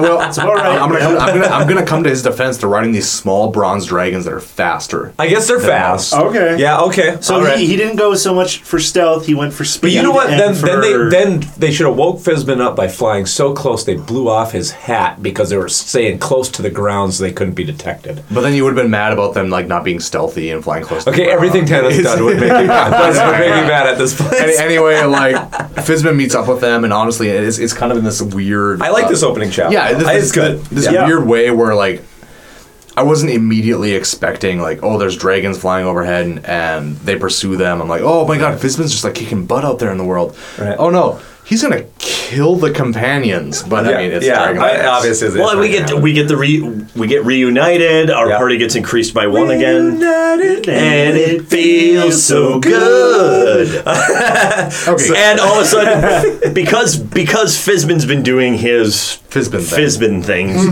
all of a sudden, oh hey, the bad guys know we're here now. Yeah, so they're pursued, right? And they're pursued into the mountains where they meet up with Caramon, who has caught Barum, who fled in that last chapter, and he punched him out. Kind of like this. He knocked him out. And this adds more to the mystery of Fizban too, because Fizban, all of a sudden, Fizban's here. Fizban's the real leader of this party. In my notes, I wrote, Tanis sucks at leading still. Then Fizban takes over. No, everything gets much better with Fizban there. And I love this. Well, Tom, follow me. I know where I'm going. How do you know where you're going? I don't know. Just follow. Right. I like that to wake Barum up or whatever. Tika uses special smelling smells. I wrote down a stinky vial, which. As I've been a bartender for many years on the other side of my life, I completely understand waking up the bartender, having something that's going to wake up the drunk. And she's like, oh yeah, I have this because I used to have this in my work pouch. Right. And again, I feel this does drive home the fact that I wish Tika would have had more of these moments throughout all of these books. She did being work useful. At a bar. She should have been more useful and should have been more kind of maybe world weary and being able to see through people's deception and stuff, because she's been with so many people that are falsifying their actions and blowing themselves up bigger than they are. I wanted Tika sometimes to be able to see through things more, because I like the character. And where do we go? We go to, hey, it's another weird bridge. Yeah. Hey, let's talk about this bridge. Luke, you had some thoughts on this bridge. Yeah, it's a rickety bridge. I don't know. I guess it's supposed to be suspenseful, but again, the series has its track record has already been ruined for me as far as killing characters goes. Yeah, I mean, they're like tiptoeing across it. Oh my God, are they gonna fall? No. Oh, yeah, of course not. Again, and Fizban tells him he's going to lead them to this bridge. Tanis questions all this. I don't know why he's even questioning Fizban. It doesn't come up at this point. It comes up later on in the later chapters. That Fizban's kind of just fumbling around this forest, and Tanis feels like he's lost. So I don't know, it's... Well, it also... Tanis does not trust Fizban with his magic. Because, Fireball. Right. I mean, that is what... Fireball in a cage. That is what Fizban loves to do. So I can kind of understand where he does. I did say... Quit whining about it. So we have the cliched scene. We're going across the bridge. The wood gives loose. Yeah. Tanis falls. And who saves him? Barum. What? Out of nowhere, Barum saves him. Barum's buff, and he can just do it. And then Fizban comes out of nowhere, and he's like, "Oh no, I got this!" And he summons this bridge made out of light that I guess is there forever. It should be noted. I'm sorry, I don't think that we really brought it up that they were being pursued by Draconians, and it's it's supposed the dragons are flying around the corners. Tanis took a few pot shots at the dragons. Yeah, Draconians. It's supposed to be building suspense, but I don't think anybody's ever going to die. You know what I took away from this is this was kind of, and again, this is kind of maybe a bad sign for me, is when I start stepping out of the book and saying, what were Weiss and Hickman thinking here? That's when I'm kind of getting pulled out a little bit. But to me, this was almost going back to Pax Tharkus and what I thought was a very cool thing with that elevator going up and down, which I pointed out I thought was very D&D, but yet was very cool. Like I get how that would be an awesome thing to play out.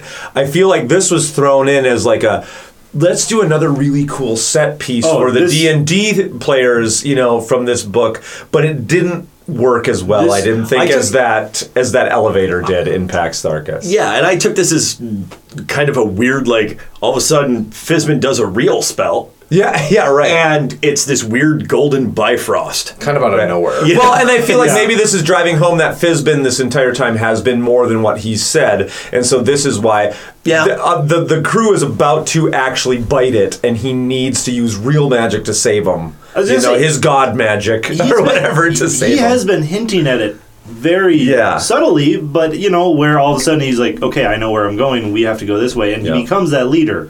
So I like that he's able to just kind of be like, well, okay, they're really stuck. There's a bridge. All in all, I did have fun in this scene, and I thought it was actually pretty good. Aside from the fact, I mean, suspension of disbelief. The visuals for like this golden span dropping are kind of dumb to me.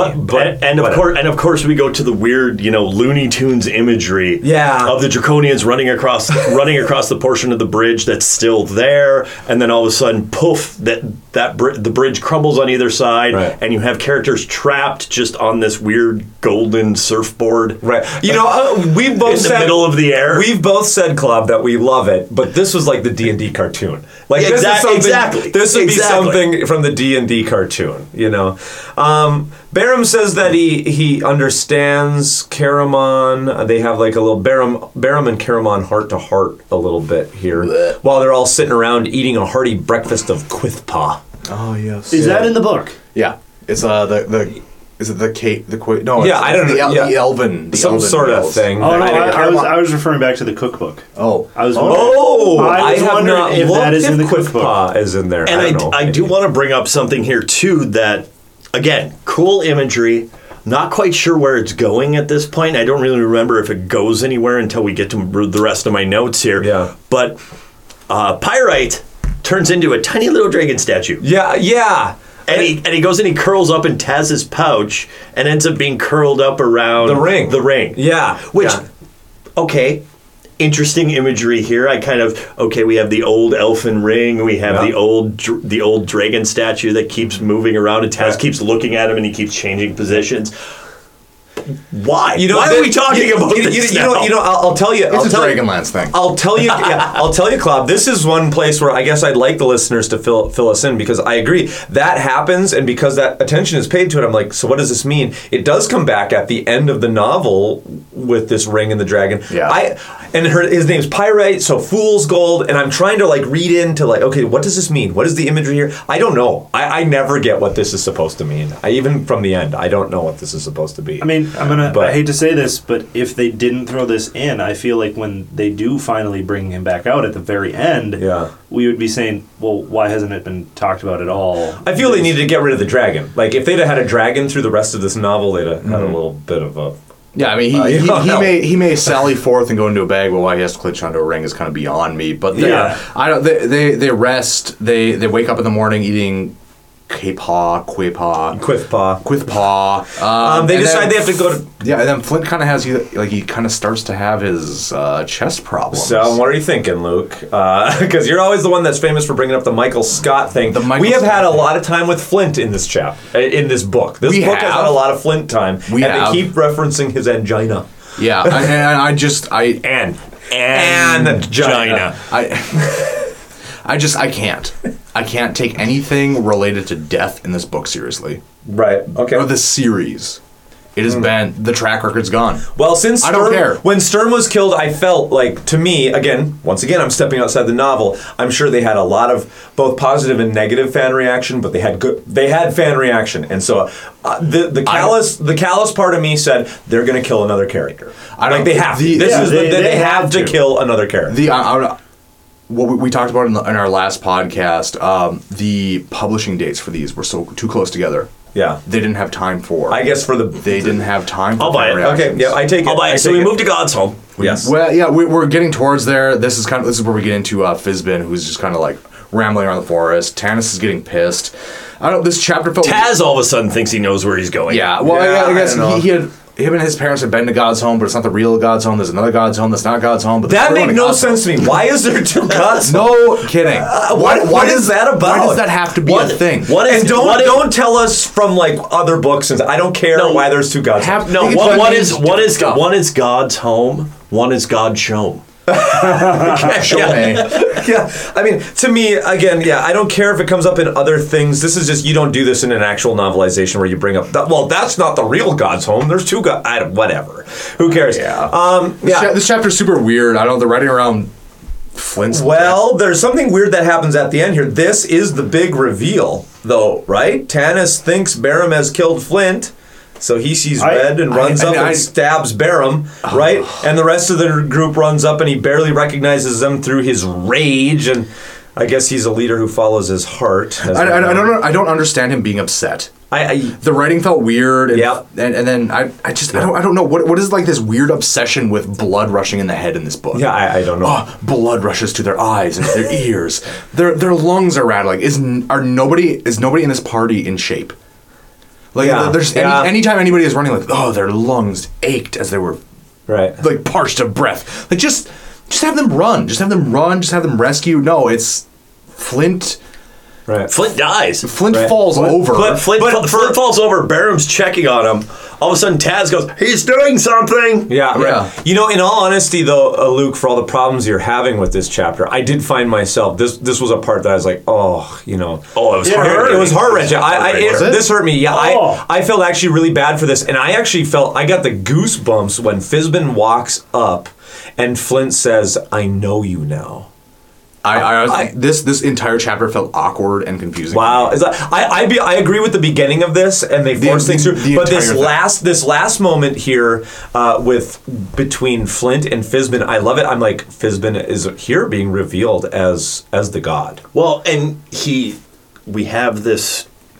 I wanted Flint to die in battle. I want him to have a heart attack in battle. Yeah, I agree. So, and saving somebody, doing something of worth. No, chasing Barham and falling over. Yeah, chasing Chess Jim, but is not okay. I will give it credit here for the fact that this just even gave me the feels for Flint's death. Maybe even more than him dying in battle, because I cared about him and I wanted him to have more going on. And it's just, oh God, he's mortal. Yeah, I actually liked this chapter a lot. I liked this end. I liked. Not even the end. I liked the beginning. Well, okay, the chase scene not so much, but his death, things like that. I'll be honest, when he was talking, I didn't really care too much about the other characters. It was more when Taz started talking to him where real emotions started to actually come through that I was like, "Ooh." I've always loved Fizban, and I've been waiting for this like reveal moment. I really like this. How I can almost hear the swelling music as he picks up Flint's body, carries him into the circle of stone, and then it's like he's. Because Flint does not want to be alone. That's the big thing. He doesn't want to be alone. He wants somebody with him. And so he's shepherding. Fizban is shepherding Flint into the other realm. Can I ask you guys? Do you even know what this Do you even know what this place looks like? Yeah, I know what I have in my mind. I have absolutely no idea. I thought it's like this depression in between the mountains. Okay, yes, I can picture that. Yes, and then there's these rocks, these rocks that are so close together that nobody could fit through them, but all of a sudden everybody can. Well, what I took it as, I don't. It's like this weird barren. I have no idea what this place looks like. I have no idea why Fizban is picking up Flint, taking him away. This is all so confusing to me. Huh. I do not like this chapter. I do not like Flint's death. I think it's super weird and it's super awkward. Wow, really? I actually found this death kind of powerful. Yeah, I felt absolutely nothing. Really? I felt how weird it was to me. His just that moment of, oh God, that's how they killed him? Yeah. And then Flint carrying him into the water, and then poof, they're gone. No, into the... They're gone. No, it's like a shiny black rock. What I take it as, I saw in my head almost like a volcanic caldera. Yeah, that's what in a way. And that what that crack is they're trying to get through is like a crack in the wall, the far wall of the and in the middle of this is like this pool of black, shiny, reflective rock with almost like a Stonehenge-ish kind of circle of stone around it. And that's what Fizban carries Flint into, and like the stars are reflected in that pool, and so they in my mind it is a portal to it's a portal back to heaven or wherever. Of course, it's a portal to space, because as soon as they disappear, the Valiant Warrior constellation is back in the sky. No, it's not, because it's the middle of day and they don't see anything when they look up. This makes no sense. It makes no sense. The only thing that makes sense I never got that it was day. Are we told it's day? It's the middle of day. That is in the book when Tanis is looking down and he sees that the constellation is filled in, and he looks up and it's just this pallid blue sky. Really? Okay, I guess I didn't. When he looked down the constellation? Because he's looking into that hole that he walked into. That makes more sense to me. It's like the hole in the middle of the center of rocks that nobody can get through, but everybody can get through, is the only thing that makes sense to me here. It's a portal. I guess I must have missed. I must have missed the only thing that makes sense to me. I missed that. And then he goes through it, and then I don't know. Everybody leaves and gets over Flint's death really quickly. And except for Cass. And let's hear the story of Barham and his sister again that we just. Oh my god. Yeah. I'm already confused. I have Barham and his sister. They had a hard knock life for us. worst rendition of Hans Christian Andersen's Hansel and Gretel ever. This stunk of Hansel and Gretel thrown in with what you'd brought up the first time. This is where in my notes I had put this is the Genesis story. This is the story of Adam and Eve thrown in with Cain and Abel. And Hansel and Gretel. And I'm telling you, that's exactly what it is, because this is Hickman. I know this is Hickman, and I know that lots of this was outlined with his wife driving through 50,000 states as they made it their way out to TSR, right? And I know this is fine as long as we didn't cover this in a prelude to this freaking book. I hate the way this series. I'm okay with this story. I love the fact that they're using that kind of. I like when books go back to ancient mythology, or ancient religious references and change them in some way, because those, I feel like Campbellian, Campbell's mythos kind of stuff, that those are the things that have the most resonance. Those stick with a person when you get back to those really stripped down archetypes. And you know what? It's been a while. But this is done a little bit too on the nose, where it's starting to feel Hans Christian Andersen. Yes. And so we go through this. We have this whole. I have to add something in there. Yeah. Because the first part of the chapter, I believe, I didn't care one bit. I liked near the end of it. Yeah. Because it went in depth. It went beyond the story we had already heard. I kind of agree with you, in Paul. my notes, it was. Okay, they could have just paraphrased what they had said. They explained why him taking the gem and killing his sister opened the door. Otherwise, his sister has never been explained. All we know is that his sister died before this. Do one or the other, though. Do the prelude there, or do it here in book 3 at the end. Don't do both, because you've already been repeating yourself so many. Freaking I don't think you'd actually be against this if they hadn't done it with almost every other story they've told. But it's a repeat. Yeah, it's a repeat of nobody dying. It's a repeat of you repeating your freaking self. Yeah. It's just because I actually like the repeat with more information. With way more information, talking about the sister specifically, and that she then just do that the first time. I don't like. I'm angry at this book right now. It would have given us way too much information right away. I agree. I'm actually with Paul on this one. The first one sets up the mystery, and now when we're back here, this is the one that reveals that mystery. This finishes the mystery. This shows that, okay, here's the sister. She is defending everybody by sacrificing herself. Okay, so we move on here. Everybody, we go to a cave. We talk about Flint a little bit. I don't guess what. It's been a while since we've had a song. You know what? I'm gonna pull a weird little pivot on you guys. I like the Kinder Morning song.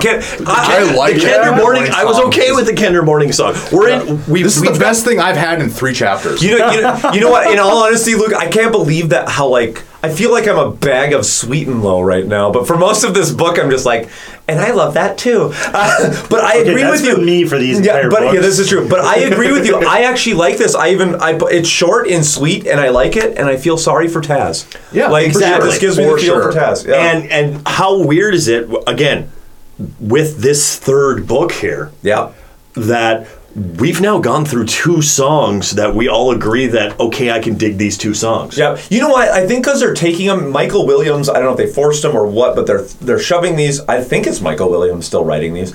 But they're put in more, I guess, where they should be, instead of these weird little recaps at beginnings or endings or whatever they do. They're kind of more in keeping. Okay, so let's keep moving forward here. Chapter 5, Naraka. Yes. Naraka. I love this opening visual. It's floating citadels and thousands of soldiers and dragons, and it's like I'm hearing like the chanting, like evil monks Mordor. chanting in Mordor, right? This is where I go, this would be a good movie. Like, you need to make this into a movie. And we jump into the head here of somebody we haven't had yet. Of actually one of the bad guys and kind of, soldier number 74 who's guarding the gate here. I like that. Which I have said they should have been doing for a long time. They have never jumped into just, soldier number 5's head. This is how you create a big feeling world. And that's exactly what they're doing. Well, and they do it, and they do it well. It's weird. It's Dragon Army politics that aren't bad. Right. That's I agree. It's good politics. And it made me understand, a little bit more with the,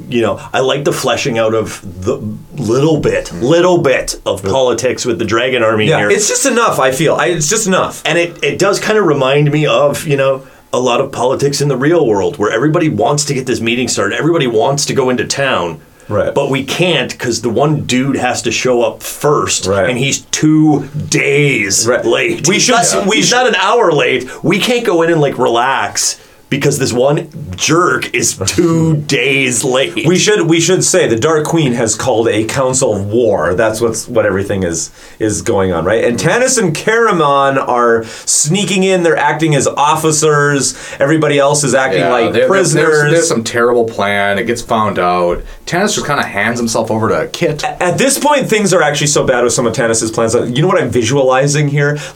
Awesome visuals of all of the floating citadels and stuff, and then when it flashes to Tanis and the prisoners, I see those green-faced guards from the Wizard of Oz. Oh my god! I feel like Caramon's sitting there swatting his tail back, I don't want to go in there.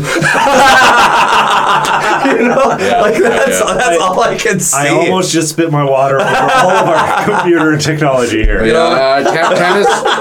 Tanis interrupts the parade of Dragon Lords and jumps on the back with Kit. Yeah, because she's hey honey, I'm back. Hey honey, they're mad at me about not having papers. Can I come with you? Yeah, sure.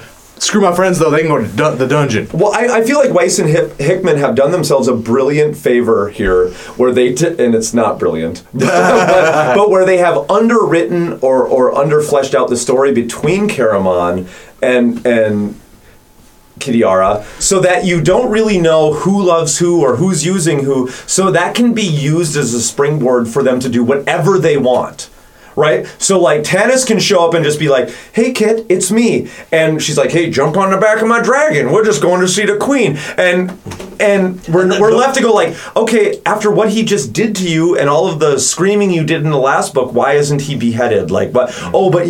They've left so little that you can now pawn it off on anything you want. Oh, she still loves him. Oh, she's still this. Or, oh, he's this. Whatever happens between these two can be justified in any way because they've done so little with what actually is felt. I was really just jealous of Tanis being able to jump on the back of the dragon. I don't know. The end of this is just turning into trash, and I just feel like whatever happens. Well, and everybody gets hauled off to jail, and there's some weird, there's some weird sexual harassment of Tika. Yeah. That's not weird. I feel like that's the only thing that ever happens when Tika comes out. Well, no, I understand. She's got boobs. Yeah, I understand. Tika is the MacGuffin for sexual harassment. It should be there, but there's that one paragraph where it talks about the Dragon Lords pawing at her. Draconians. Draconians. The Draconians, they're taking her to jail. And they're like, oh, look at her, and they start. Oh, she's curvy. Whack. Yeah, exactly. Again, I'm always going so. Tanis, what is your plan? Yeah, we get into chapter 6. Tanis and Kit have a battle of wits. Tanis says he will serve Kit if she lets Laurana go. Tanis, why would that work? Yeah, why? Why would that work? You were Well, Kitiara even is she laughs at him. Yeah, I don't even know. Which is very hurtful to him because he's like, well, I thought those were the best 4 boot scenes we ever could have had. Well, exactly, because it's Tanis. 4 days of boot scenes. 4 days of boot scenes. Because it's really Tanis, Kitiara, what are you to Kitiara? Besides this love thing, he's no bargaining chip. He's not. He doesn't carry any power. No. Tanis is nothing. He's not even appearing on the radar screens. He's not even a brilliant statistician. No, well, he has proven he is not a brilliant statistician. And Bob, this also proves the fact of Kitiara's ambition. Yeah, and Kitiara's. It even proves the fact that, I may be able to use this to my advantage. I say Kitiara is smart.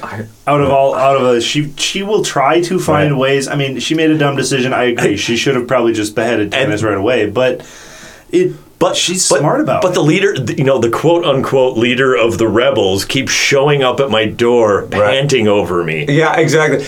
I will give Tanis this. I can't believe I'm saying this. He finally puts on kind of his big boy pants and says he wants to sacrifice himself, for this. Which is what I feel like if he has been their leader, he should have done this from the beginning. Like we talked in the last podcast about that scene in the belly of the ship, right? Like from the beginning, he should have seen this group as like his children in some way, right? And like he should have constantly been willing to sacrifice and give himself. That way, when he did give himself to Kitiara, we'd have all been like, "Oh my God, I can't believe he just." But no, it's just more selfish. But Tanis. it's just more selfish Tanis, so none of this has any resonance. And see, the way I read this, right when we get to the end of the chapter here, is we have this again. We have another one of those little blurbs from Emo Tanis's head. That what I took was okay in Tanis's mind. If Laurana dies, he has no reason to not just be Kitiara's right now. Yeah, true. Yeah, and so if he can save Laurana, then maybe he can save. And I'm overreading this. I'm completely overreading this. Sure, overreading. But I definitely took this I definitely took the fact that he needs to save Laurana, or screw it, I might as well just join the Dark Army. Right. Yeah, maybe. Yeah. Well, then we get out of that, and Kitiara enters her chambers and is met by Lord Soth, and there's some like really weird like flirting between them. Yeah, I almost get the fact like they're almost wanting to be lovers, but he does, but he can't because he's a ghost or something. I have absolutely no idea what's going on. But then he wants her. Yes. Does he? What does he want? Everything. Power. It's a power struggle. Yes. And again, totally overreading at this point because I was so into this portion for this chapter and the next chapter. Overreading. This is one of the first like live women that's paid me attention. I do love this scene though because like again it gets weird like you're saying and you're like, what is this? Is this about love? Is this a power struggle? It's just they want whatever. Kitiara strips off her armor, stands naked in front of Soth, and then Soth just kind of flips her away and says, you know what, Tanis is always going to possess you, even in death. I mean, they do I think Soth has some good points at the end of this about like how you will possess Tanis, but it doesn't matter. Yeah, I like that we go back to Gawkin. Do you? Khan. I do. Yeah, I do because finally Kitiara talks about how this is her private assassin. It justifies why he's been in some of the rest of these books showing up, is because it's Kitiara. Gawkin, Kitiara's private assassin. Yeah, no, we just get a backstory before he dies real quick. Like I actually. But he's been there. Does it matter? Yeah, I guess. Yeah, I mean, like I'm sorry. I am actually like. I don't like this. I don't like any You're bit coming of this. to the dark side. I am. Speaking of the dark side, let's move on to the Temple of the Queen of Dark. Yeah, why don't we? Tanis is waiting in line with Kit. Kit wants a crown, and there's a parade. You are sounding like me through the rest of these books. You really are. Let the hate flow through you. How the table has switched. So I guess we're in a Dark Queen's lair. Yeah. I always feel how the tables have turned. I always feel obligated to resist the dark side because my name is Luke. But it's becoming very difficult. Yeah, okay. Take your weapon up and strike me. Yeah, yes. Strike him down. Yeah, they're waiting in line. Tika wants a crown, and there's a parade.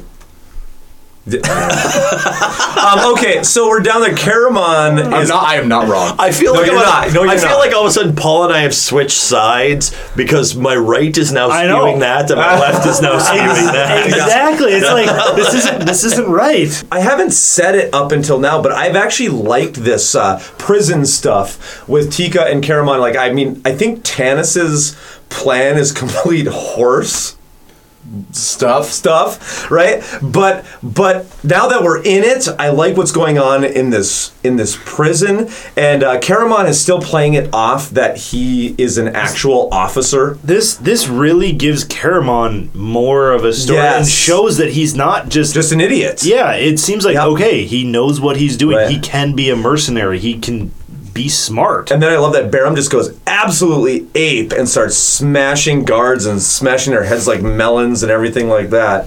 And they eventually get out of this prison. I really like it. Gawkin shows up here and rips Barum's shirt open and exposing him as the Everman. I like this tension. I like all this stuff. Like, you know, it felt very kind of throwback. It's like something I'd read in an old Conan comic from the 70s. Like they're in a prison and like, oh, they just found out Barum is here, and you know, I liked this. Maybe stuff. this entire thing just makes me feel like reading about Gawkin's backstory was a waste of my freaking time. Well, it should have been done much earlier. Yes, this is not what you do in the climax of your novel. No, it's like literally it's out of place. Literally 5 pages ago, you told me about Gawkin's backstory, and now Barum is bashing his skull into a stone and you're wall. pretty much ramping up into the climax. Yeah, they've always done this in these books where they start explaining mundane crap during the what should be the climax of a book, and it makes no sense to me, but. I don't know. Well, and Bob, Barum kills Gawkin, smashes his head, smashes his head like into the frickin' wall and the floor and everything else, and there's Gawkin parts everywhere. Tika gets something to do. Yeah, Tika kills a guard. I know. I love this. I love this. She should have been doing this much earlier. Yes. Yeah. Tika kills a guard. Tass and Tika. Well, actually, I'm sorry. Barum runs off yelling like a maniac. Right. Tass and Tika split up from Caramon so that he can chase Barum. I feel like stuff is happening, but really slowly, and I don't feel a bit of suspense. I am going to take the exact opposite on this and say that I feel this is where the tension is ratcheting up. I have absolutely nothing. Really, because I feel this is exactly what they should have been doing, where you're splitting between 2 action-filled scenes of they're down in the dungeons, they're escaping, Barum's almost been discovered, and you've got Tanis standing before the Dark Queen, and this whole stuff about taking the crown, right? We're getting to this part about there's this crown of power that Ariakis wears. And we found out quickly that Toad was killed. Yeah. By a Kender. Which is cool. Kender home. There's a book for that. For the bloody right. Is there a book there's a book for that. Okay. How much is it related to? I don't know. I've never read it, but he knows. Yeah, I just know that there's a book. No, I totally see what you're saying. Where it should feel like suspense is building, right? But it's and not. I don't feel like it. I don't feel like it's slow paced here. I feel like we're jumping between 2 kind of storylines that are having a climax. We're jumping between 2, or actually 3 right now. 3 sets of immortal characters that will never die. And I don't know why. Okay, I so don't know you're why. coming at it from that mindset. I don't know. I have absolutely no idea it. why I should care at this point. I get it. Actually. The arbiter here. Yes. Yeah. So we're jumping back and forth. And then all of a sudden everything goes black. Yes. Actually, this is cool. Yeah, I do like this. Yeah, whenever Takesis is summoned, everybody can't handle it. Yeah, this is cool. The Queen of Darkness shows up. Nobody can handle it, which if it's the Queen of Darkness and she walks into the room, everything should stop. Right. And she walks right in and, she keeps going back and forth between her different forms, which I think is really phasing cool. in and out, which is a cool because she can't fully come into this world yet. She's only partially in this world, which is why she's not here causing just ultimate destruction, right? Yeah. And Luke, her first demand is that Laurana be brought before her. Right. Bring out Laurana. She's wrapped up like a mummy in all kinds of gauze. Well, the Golden General, I should say that. The Golden General, which I love. Yeah, and we have these these next couple chapters have these weird parts where it's just people walking between thrones. What? Are you? What? Yeah, no, this is kind of awesome to me. Like you have this Dark Queen, right? Like at least the visuals in my mind. We have this impossible imagery being explained to us about these 5 thrones above everything with crowds behind them, with a hooded snake's altar in front of all of this, right before a floating dark void. I don't even know how to picture this in my mind. I guess I have a picture in my mind, and now listeners, we can't draw all this out, but I did have a picture in my mind as to what this looked like, and it was all working for me. No. And I love me. The Queen of Darkness should be a void. Should. Yeah. But like once she's summoned, Like, I thought- this, like even before she was there, it's like there's this dark gate where nobody can even see into it, and blah blah blah. Oh yeah, because her throat, you couldn't actually see her throat. Yeah, I know what you're saying. I mean, there's that. There's this. So we get- the hooded snake. Just say cobra. Don't be weird. And then it's a lot. Whoa! Now I gotta back you up on that one. No, that's what I think is good that you do. You don't call it a cobra because that's what, like when you say like dolphin, that's what takes me out of this universe. Sometimes like owls turn into dolphins. I like when it's just hooded snake. Well, then do that uniformly. I guess so. No, You've it's already true. said dolphin. It's Say true. cobra. It's true. That's true. I mean, Fair. that's where I'm coming from. I'm sorry, Paul. What were you saying? I mean, I like when they do the hooded snake because then I can imagine anything I want. You imagine a cobra, I didn't. No. You know, things like that where I imagined a snake, but not specifically Yeah, that. Snake in a black hoodie with bangs. Okay, so maybe it's because I've been doing way too much. I mean, for the last 4 months, we've been immersed in Dragonlance, and I am just full of art that I've seen from Larry Elmore to Keith Parkinson, right? I mean, and so it feels like stuff I have seen from them, and I'm just instantly getting really good dark visuals here. I can instantly see kind of with Takesis as this phasing out central piece and these different levels, where they're walking between. I'm really liking this. I guess, and I like the end of the chapter here as we go through and Kit asks for her favors. Mm-hmm. And this first favor that she's asking from the Dark Queen is, put him in my army. Yeah, right. And I like that they have a deal going. That Tanis is like, okay, I'm gonna play up to you, Kitiara, and as Kitiara is just like, get me the crown, Tanis, and then you can take Laurana. Laurana's free to go, right? I love this. My hand's up. Uh-oh. Kit never says that to Tanis. Kit never says anything about the crown to Tanis. I'm pretty sure anyway. I'm sorry. I don't. I guess I can't. Not like verbatim. Like, get me the crown. Right. This is something that comes through Tanis' head as he's walking up there. Well, I feel it's like that's like the legend. It's a name of a chapter. Whoever controls the crown. Whoever wears the crown rules. Something about blood. Yeah. All we get here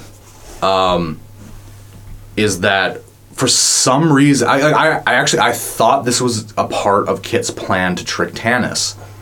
Was that I'm going to offer you to the Dark Queen as a commander, and because of that, she'll let you leave Laurana out of the city. The Dark Queen, why would the Dark Queen even give a crap about Tanis?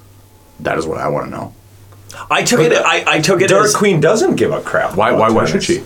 I took it as but that's not actually that's not what's going on in this chapter. The Dark Queen doesn't care about Tanis one way or the other. But in order to he's just working with. I mean, Kitiara is the one who's there. She doesn't care. She's the god. Yeah, she doesn't care. But in order to be a member of the elite or a member of the officers or whatever, you have to go through this ceremony. Yeah, where she scans your soul. Yes. Yeah. She doesn't care. It could be Bob there. Right. It could be me there, which, by all means, if that meant I'm with Kit, I will lay down before Get soul scan. Soul scan. All right.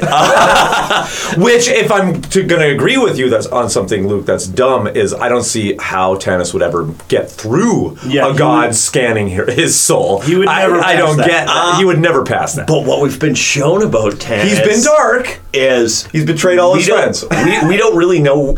He's suicidal and betrayed all his friends. I guess maybe he'd make it. I didn't know which side he was on. True, maybe, yeah. With the soul scan, if he is truly in his heart of heart, soul of soul, going to give himself up to save Laurana. Yep. Would that pass the soul scan? Yeah, because he's willing to give himself up. Bob, I'm just like your polar opposite on this podcast, right? I know. The only thing I understand is that he passes, like, because of love, and I talked about it a little bit earlier. Yeah. About his love for Laurana. Laurana's love for him, why she did what she did, and why he has to do what he has to do. That is the only thing that makes sense here. Like, the reason why isn't like the whole thing with this whole dragon army is that they're like anti-elf. So I'm gonna probably now. Okay, Luke, I'm running straight at Let's do you it. and Let's do it, jumping straight into your pool. Jump straight onto my gem encrusted column. Yeah, because if there is one thing that has been done, and maybe I'll make a ton of fans mad about this, is this Tanis-Laurana relationship is just utter garbage. Oh, everything about Tanis' love relationships they're is garbage. It's garbage. And I love Laurana. And it's, I do too. I love her as a character. Like, I'm completely... I hate her when she goes with Tanis. Yeah, exactly, because I feel that weakens her so much because Tanis is so weak as a character, and this Mm-hmm. contrived love story that we've been putting up with here through these books is so weak that none of this... Again, now my new word, I guess, is resonance. This has no resonance. No resonance, whatsoever. no juxtaposition between them. Nothing here. Okay, so as I put my arms between you here, We're now on the you're same now on the side. same side. I know I don't want you. I don't want you being too far on the same Otherwise, side. the Dark Queen will be released. Yes, exactly. Elliot. So, the Dark Queen is staring Tanis down. Tanis can't take it, drops to his knees. We have a scream, and then we jump to the next chapter. Tika and Taz, who are now leading the rest of the Draconian guards on this Scooby-Doo chase around the dungeon. Yeah, like we're just looking down a corridor, they're going in and outdoors. Yes. That's the music. That's Benny Hill. Going. That's Benny Hill. That's still the but music. it totally works. I'm going to go Dukes of Hazzard Exactly. on this one. Let's see how Tika and Taz get themselves out of this pickle. Yeah! But yeah, I don't know. Actually, I really enjoyed this. Like I've been just like angry about reading about all this like dramatic stuff, and then it's coming up to this point where like Tika and Taz are about to escape, and there actually was a bit of drama behind it. I mean, Benny Hill music aside, and they get up to the door, and like right before it is explicitly said in the text, I get like, Hey, we're at a door. this is the Sylvanesti dream. Yeah, right. This is it. Yeah. I really like this. And and all of a sudden I like, this is when like I'm being brought back into the book here. Like, okay, well, the Sylvanesti dream was actually like a prophecy from the dragon orbs. We are. This is cool. We This is are cool. totally just flip-flopping here, because this is the This is part. crazy, Bob. This This is crazy. This is the part then where I go with what you say. They don't have the guts ever to kill anybody. I know Flint's the one who's biting it in this one, so I'm like, there's no weight here that they're going to be dead. Oh no! I know that they're coming out of this. Oh no! Yeah. I know they're not dying. Okay, But I think it's a cool callback. it is a cool. And I'm callback. pretty sure like Flint's coming back. I do feel that the ties between book 2 and 3 are tight. for sure. They're very tight. You know. Well, so Taz fumbles at the lock. Boom. Oh, God. Yeah. Well, I do like that Yeah, well- Taz recognized. Wait, this is the same thing. I know Yeah, that, and he still- sees the trap. Still did it, and he but he still still did it. because That's this super shows cool. the character building, Yeah. and he goes back to the I agree 110%. what Fizbin talked to him about is You're you walking the dark path. You have to walk. You will end up walking. Which the would have been a darker lot path. cooler if they didn't like blatantly say that. Like if it would have just been like a like mild callback to it, I would have like liked it so much more. I was so busy thinking about Reagan and Gorbachev back in that chapter that I didn't even. And exactly. So we now have come back. We were ragging earlier on Taz's character arc where where his friend got kidnapped, so he's bouncing around pickpocketing but now we get to people. something cool. And now we get to something with Taz where it's okay. Oh, you're no, sorry, no. you're more than a Kender. Yeah, I wasn't talking about that when it said something cool. And I like that. I like going back to that.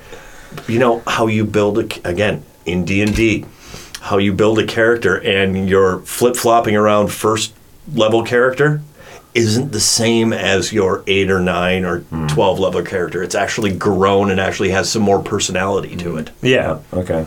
And I like this whole thing where we go back into the Dark Queen's chamber, and Tanis is told by Kitiara that he's got to go and present his sword again to Yeah, Ariakas. this is where I was coming from before, when it's a bunch of walking between thrones and this like. No, this part I like. No, it was cool. It was Right. this part was super cool. Like at the end. Yep.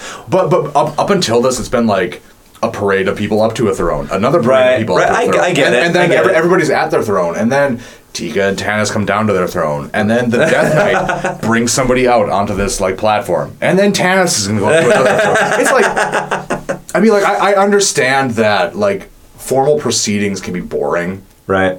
but I don't want like this repetition in a novel that I'm reading. Well, and I think it's weird because Ariakis wears the crown, right? Yes. And so Tanis is going to go present his sword and comes up with another one of his last-ditch weird plans that he doesn't know the outcome of, where he's going to just like run his sword through Ariakis. Which I thought I liked it. I was right, like dead on with him the entire time where he's walking up. Like, what if I just stab him and I take the crown? That's a really good idea. And then like, oh no, there's a magic field around. Okay, him. can I just say that's stupid? I don't get stuff just appears out of nowhere. That's never been there before. Like there's Ariakis. Oh, he's got a magic field around him. That actually, you know, just what? to add just a layer of contrivance to it. It feels. I guess I don't know. I've played a magic user in D&D, and they just have that. You can. Well, I mean, everything's possible. It's a made-up world, but yeah, you can. I guess. I mean, but like they call spells out by name, right? So I have a feeling in this era. Yeah, there's probably a spell, or if you played Dragonlance, this would have been a spell you had. Blades, Rainbow Armor, Blade Ward. I have a Blade Ward, a Ward of Blades, Blade Ward, something like that. That might have been a thing. Okay, anyway, so this comes up to Ariakis, and this is like so cool. And this is like the point where I'm know why it's cool is because it's Star Wars Episode 4, and Obi-Wan's voice, disembodied voice, whispers in his ear, "Drive it home, Luke." Do it. Do it. I was going strike. I will guide you. Use the Force, Luke. Yes, exactly. I will. Tell me this, Obi-Wan. Yeah, tell me this is not an Obi-Wan scene. No. We can't possibly get through that force field. It's too strong. No. This is a rainbow field. This is so cool. I mean, like he has this entire plan. We're just in Tanis's head. He has this whole actual plan. This builds. I hope the queen accepts him when he grabs his crown and puts it on his head. This builds suspense because will that happen? Will somebody just murder him right away? Is he even going to be able to kill him right away? And then, oh my God, he has a shield. But it's like after he has like started to like take his sword out. Yeah. Oh my God, he has a shield. What am I going to do? And he gets the whisper. The voice. Yeah. Just stab him. I'll help you. And he's like, I think I'm going crazy. No, stab him. I'll help you. Who did you guys think that was? Oh, it's absolutely Raceland. Yeah, that's what I was going with. No, there's no. Oh, of course. No, yeah, everybody. Because But to Ariakis' credit, he tried. To Ariakis' credit, he gets stabbed and he punches Tanis down the stairs. Yeah, that's awesome. You know what? If I ever get stabbed in the heart, if I punch the guy who did it, like count that as a win. Yeah, that is a win. That is a win. Like he's just like I think it even says in the book, just through sheer force of will, stands back up and punches Tanis. Yeah, I love it. So good. And I have been waiting for this scene for a long time. Somebody punch Tanis. Somebody punch him. All right, chapter 10, whoever wears the crown rules. But we've had all these trumpets sounding, so I'm thinking Caramon and Barum set off some sort of alarm, but I don't know what this alarm is. Raceland says that they tripped the alarm. Yeah, the thing that happened right before the trumpets went off was that Caramon went through like a cobweb and freaked out about spiders. That was the only thing that made sense to me. So that must have been what it is. I think it's because they entered the chamber, right? Where finally this pillar from the beginning of the book is, right? So it's been booby-trapped. Caramon and Barum encounter some draconian babies.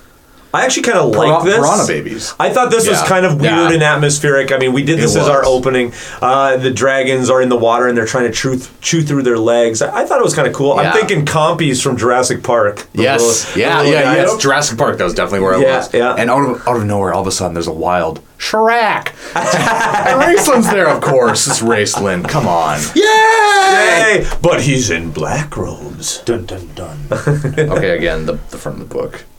I got nothing here, you guys. I know there's some drama in the audience chamber. Tanis. Well, I mean, we did this. Tanis is holding the crown. Yeah. And Soth is standing next to him, who could just Tanis. Actually, this was super cool. He's like about to do it. Kidiar calls him off. Mm-hmm. And then, like Soth, he's walking down and Soth kind of whispers in his ear, like, "You're in charge." Yeah. Like, he just, like, he's not totally on Kidiar's And there's side. this weird, like, and again, I know she's a bad girl. I know she's, she's a power-hungry woman of the monster of the day.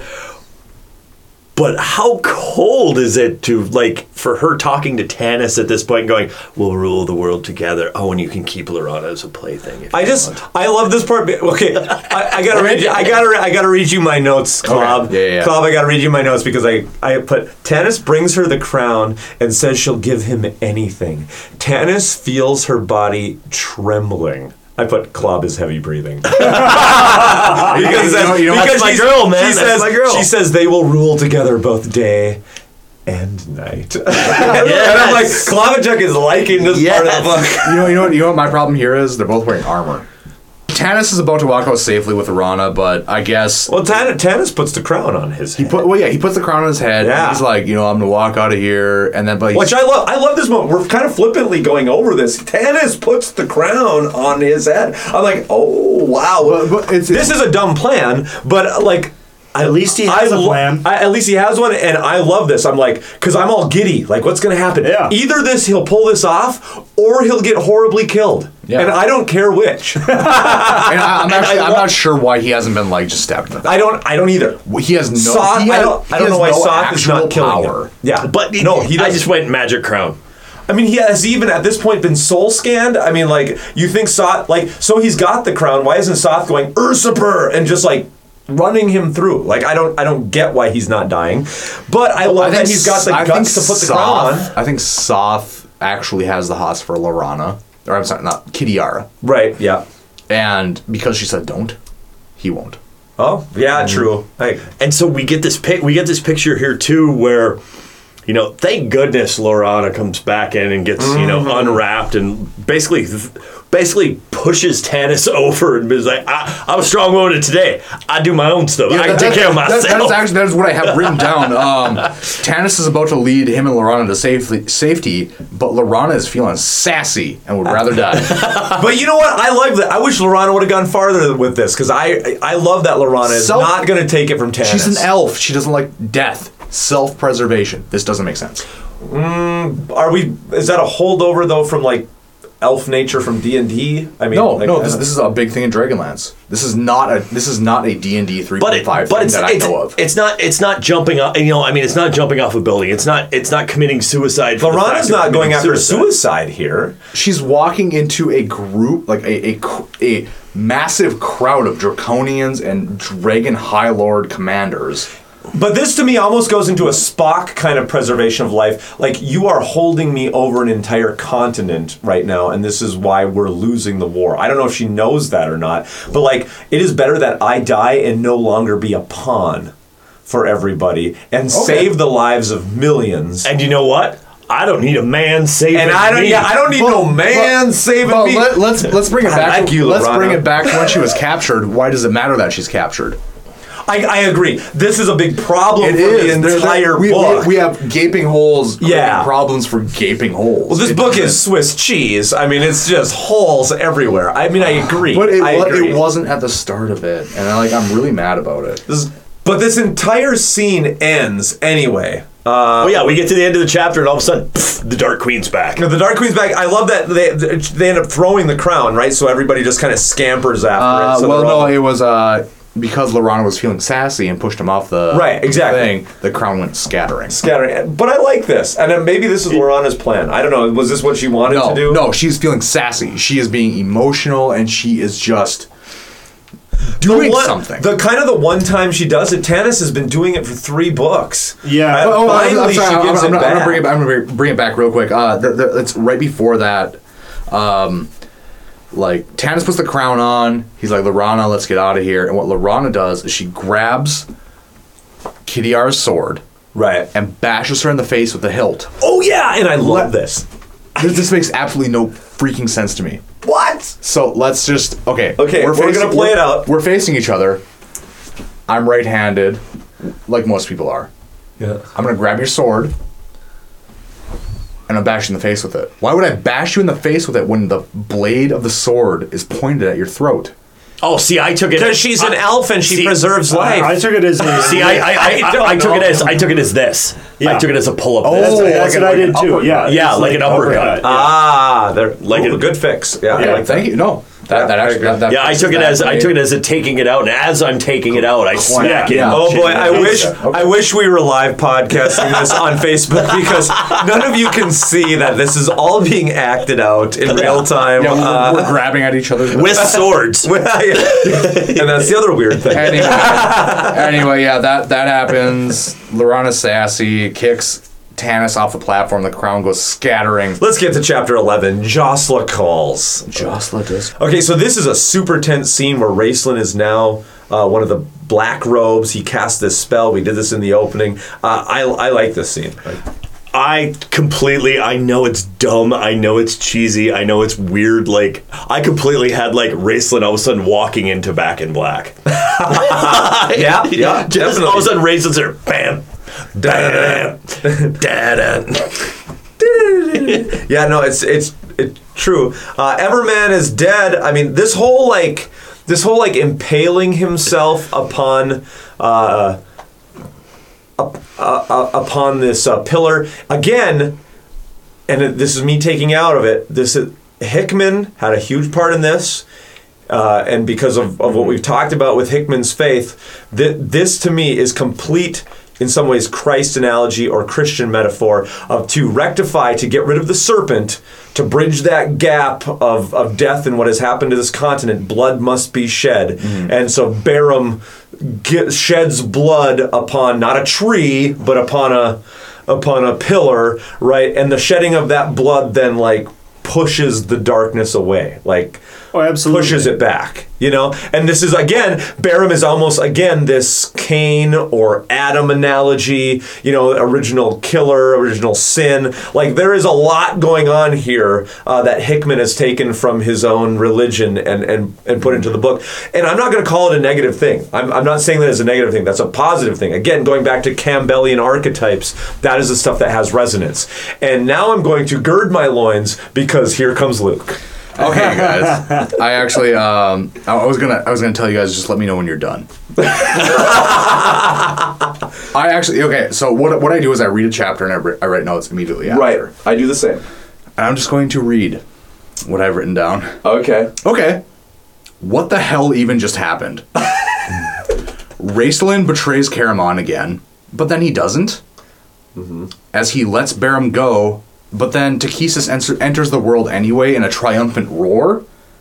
I legitimately have no idea what just happened in this chapter. Because none of this makes sense. Yeah. None of it makes sense. Yeah. Raistlin shows up. Oh, it's a good thing. I mean, I get like the kind of play on that. Like, oh, it's Raistlin. Oh my god, he's actually like for surely alive. Right. And he's going to save Caramon. No, he's not. He's going to blast him in the chest with a fireball for no reason, like you said. I don't get that. I don't get why he does that. Because he was helping Bairam. Well, I think it's more to show Caramon he has the power. He has the power and he doesn't care. I think that's where it's coming from. Where Raistlin is sitting there going, okay, hi, brother. You don't need to worry. You know, it's kind of him saying you don't need to worry about me. I agree. Actually, Luke, now I'm going to jump now to your side. Although I like all the imagery, and I'm going, clever imagery and throwback to religious archetypes. But I agree with you, Luke. Again, it goes back to my problem with this entire trilogy's structure. You have never set up in any of the other books why Takhisis is here, how this has happened. I'm sure Weiss and Hickman, now looking back after 30 years, wish they could change a bunch of stuff. You need to have teased all of this so when this moment happens, it is not a confusing mush. Because it is. Yeah, it is a confusing conglomeration. I understand the history of this trilogy and like I do take it to heart when I'm reading it, but I'm reading this for a podcast where I review science fiction and fantasy literature, and none of this makes any f***ing sense. So he falls. We have this weird shooting scene of both Raistlin and Caramon want to get Bairam to the pillar, right? But Raistlin shoots Caramon. Then grabs Bairam and pretty much throws him at the pillar. Listeners, I weigh in on this. Why Raistlin fireballs him? Because I agree with you, Luke. I don't know why he does that. I think it's to show his power. He's been showing his power this whole time. But not blatantly to Caramon. Caramon has still been... But why does he have to? Caramon continuously just wants to take care of him. I don't understand why he show power. Because his entire life, he has been taken care of by Caramon. And he wants to show he's a big boy? okay. I can wipe my butt. Basically, he finally says, "I am free. I can wipe my own butt and get out of here." Okay, I'm just. I've got the black robes on now. I can wipe my own butt. Well, that's why your robes are black. Okay. I'm completely just rethinking this as I'm trying to think of some justification to this scene. Good. Yeah, please. Yeah. Is there a portion here where it's Raistlin trying to get Caramon to stand up for himself? Oh, no. You know what? I kind of like that. No, looks like no. No, there is not, because if you subtract that scene from all of this, yeah, it still doesn't make any sense. Yeah. I mean, Raistlin shows up, he freezes Barum in place, waits for like the Draconians to come down the hallway, and then he unfreezes him. And then he says, instead of fireballing Caramon, "I'm here for you," and lets him go. Yeah. Why did you freeze him in the first place? Yeah. Why are you here? Why are you working with? I guess. Yeah. Why he's working with the Queen of Darkness is probably explained in later books. But this shot. Well, because he wants the Queen of Darkness's power. But I agree with you, Luke. No, it's almost just like what you're saying, Paul. All of that only makes sense if it's an arbitrary power play. Exactly. Of look at me like a whiny kid going, look at me, I can freeze this guy from what he's doing, I can fireball you, but I'm going to let it all happen. Yeah, but that would make sense if there weren't like 100 characters in the main party and we had time to delve into these twin brothers, the best two characters in this freaking trilogy. If we had time to dive into like the who twins, they are. like they will do in those twins. Yeah, like they will. They know, like they will. They will. Because they know this is screwed up. They know that this is too much. They do. Yeah, they know it. So Barum. Chest gem. Barum Chest Gem is unfrozen. He sees his sister in like weird dream / real world. She jumps into her arms, but she's not there. So he jumps into her arms. But she's not there, and they're screaming, and stuff starts to fall. We'll get to what all this means in later chapters. Can I, real quick? All I'm going to do here is I'm just going to read the last 4 paragraphs of chapter 11. All is lost, Tanis thought in despair. This is a moment of her ultimate victory. We have failed. The 5 heads reared up in triumph. The domed ceiling split apart. So in this moment, I'm thinking Barum dying on the column is good. Yeah. Right? Okay. That's cool. The Temple of Istar began to twist and writhe, rebuilding, reforming, returning to its original shape. Well, I thought she just won. Why is it returning to its original shape? Like these last 4 paragraphs of chapter 11 have me so freaking confused. I'm going to argue for this. I think it is showing. Please do. It is showing that the god thought she won. Yes. She legitimately thought, so she was excited that her minion, her guy that she put in as a black robe to guard that door has won. Explain to me why she thinks that. I'm going to go completely back in there. I don't know that there's a good explanation for why she thought this. You need to. I'm going to throw it back to Hickman and why he is doing this. This is again a Christ analogy. I guess Christ has just died on the cross. Barum has just died. Satan thinks he's won. Yeah. Takesis thinks she has won. The veil is being rent in the temple and torn, right? And everything is building at this point. She thinks she has won, but no, she hasn't. Blood has been spilt, closing the chasm between for the original sin of man. Yeah, this is all Hickman's play back to religious iconography is what's going on here. I think. I agree with you. She thinks she's won, and it's that scream of "I'm actually going to step through the door completely" as the door closes in front of her. Yeah, exactly. That's exactly what Raistlin had wanted from this beginning, to lure her into doing this. Well, of course, because Raistlin may not just be Raistlin. Exactly. Maybe, I don't know. That's you guys.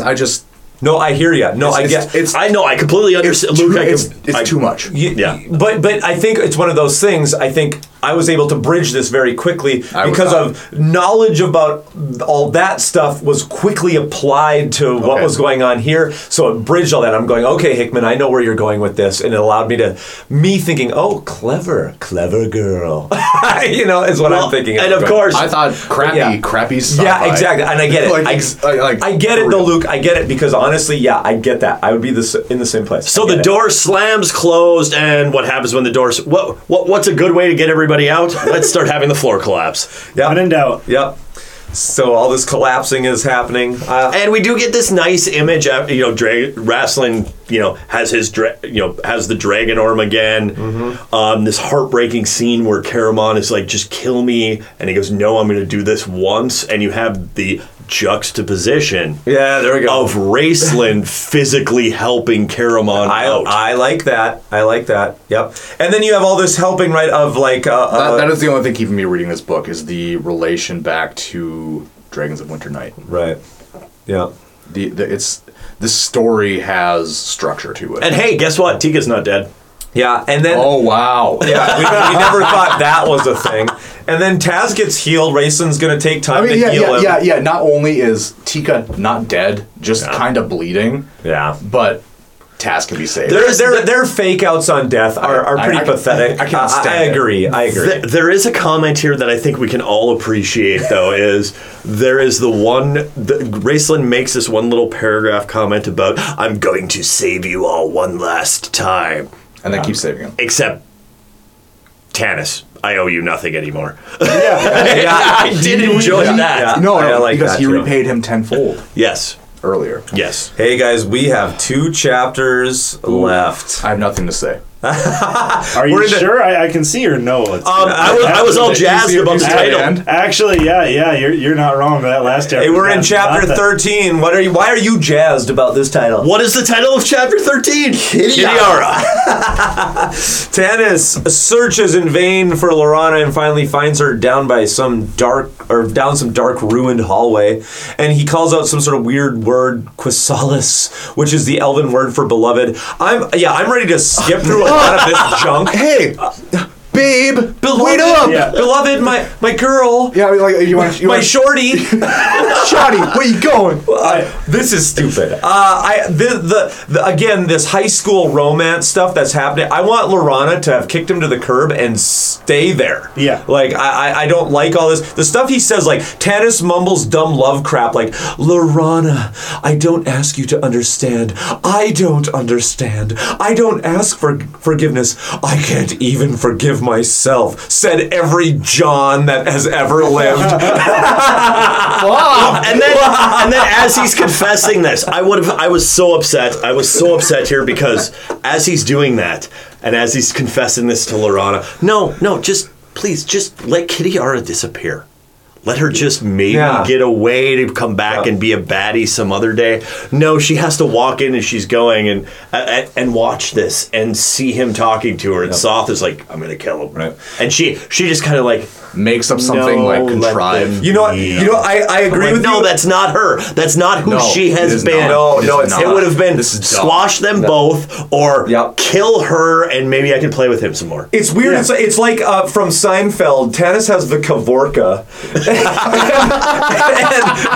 it just makes all kinds of women just do weird things. Yeah, I agree. There was part of me, again, sometimes you read a chapter in a weird frame of mind, and so what you're saying, I'm going, in my notes, I'm like, oh, Kitiara is there, throw down. Like, I remember reading this, thinking like, oh, this is kind of exciting. Like, now they're having a stupid moment that I hate, but now here's Kit, oh, I hope she stabs somebody. But when you guys are talking about it, you're right, this is all against type and very and then we have this weird speech about from Kit to Lord Soth as Lord Soth magically produces the crown.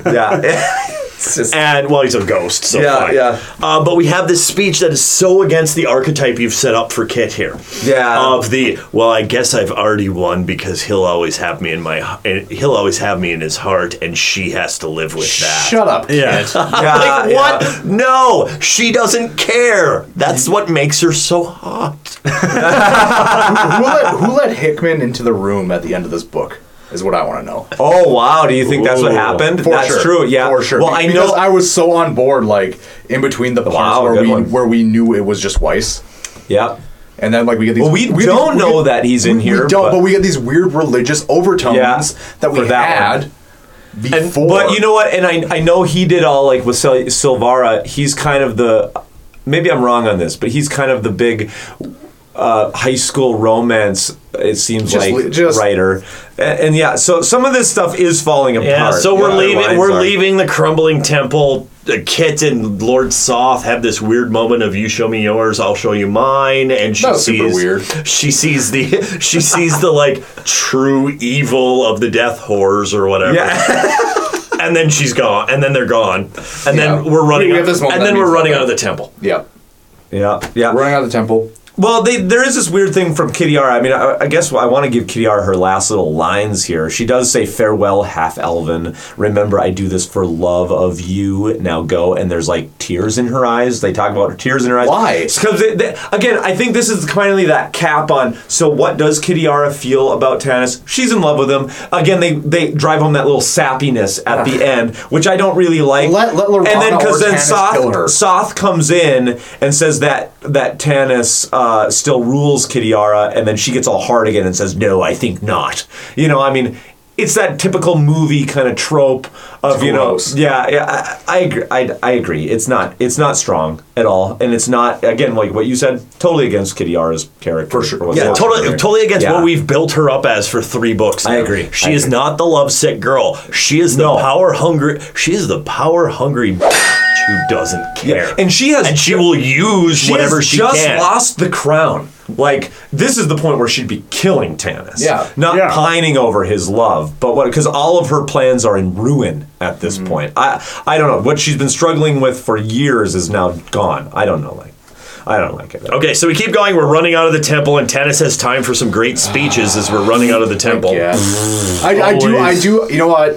I Luke here. I'm still here. I do like that they found the ring. I do like how they found the ring. Like, you know, it's Tass. You know, maybe if Tass was dead and his pouches were like riddled. No. Well, they think he's dead because his pouches are there. Yeah, and then, but like they find the ring. I like that. That's okay. If I ignore everything else. Well, Tanis and Lorana and everybody, they emerge to find everything in chaos. This whole thing, they try to drive home this like tagline. Like, I feel like this was a movie. They wanted the poster to be like, "Dragons of Spring Dawning. Evil turns on itself," because they keep wanting to drive home this evil turns on itself thing. So we get a ring, we get out, we walk Draconians are outside, killing and Draconians. what's standing on, and all of a sudden, what's standing on the hill? We have a big shining light standing on the hill. Let's go that way because it's light, and we just came from dark. And yeah, I don't know why they go 'cause to it, but that's yeah, there you safe. go. Why would you do that?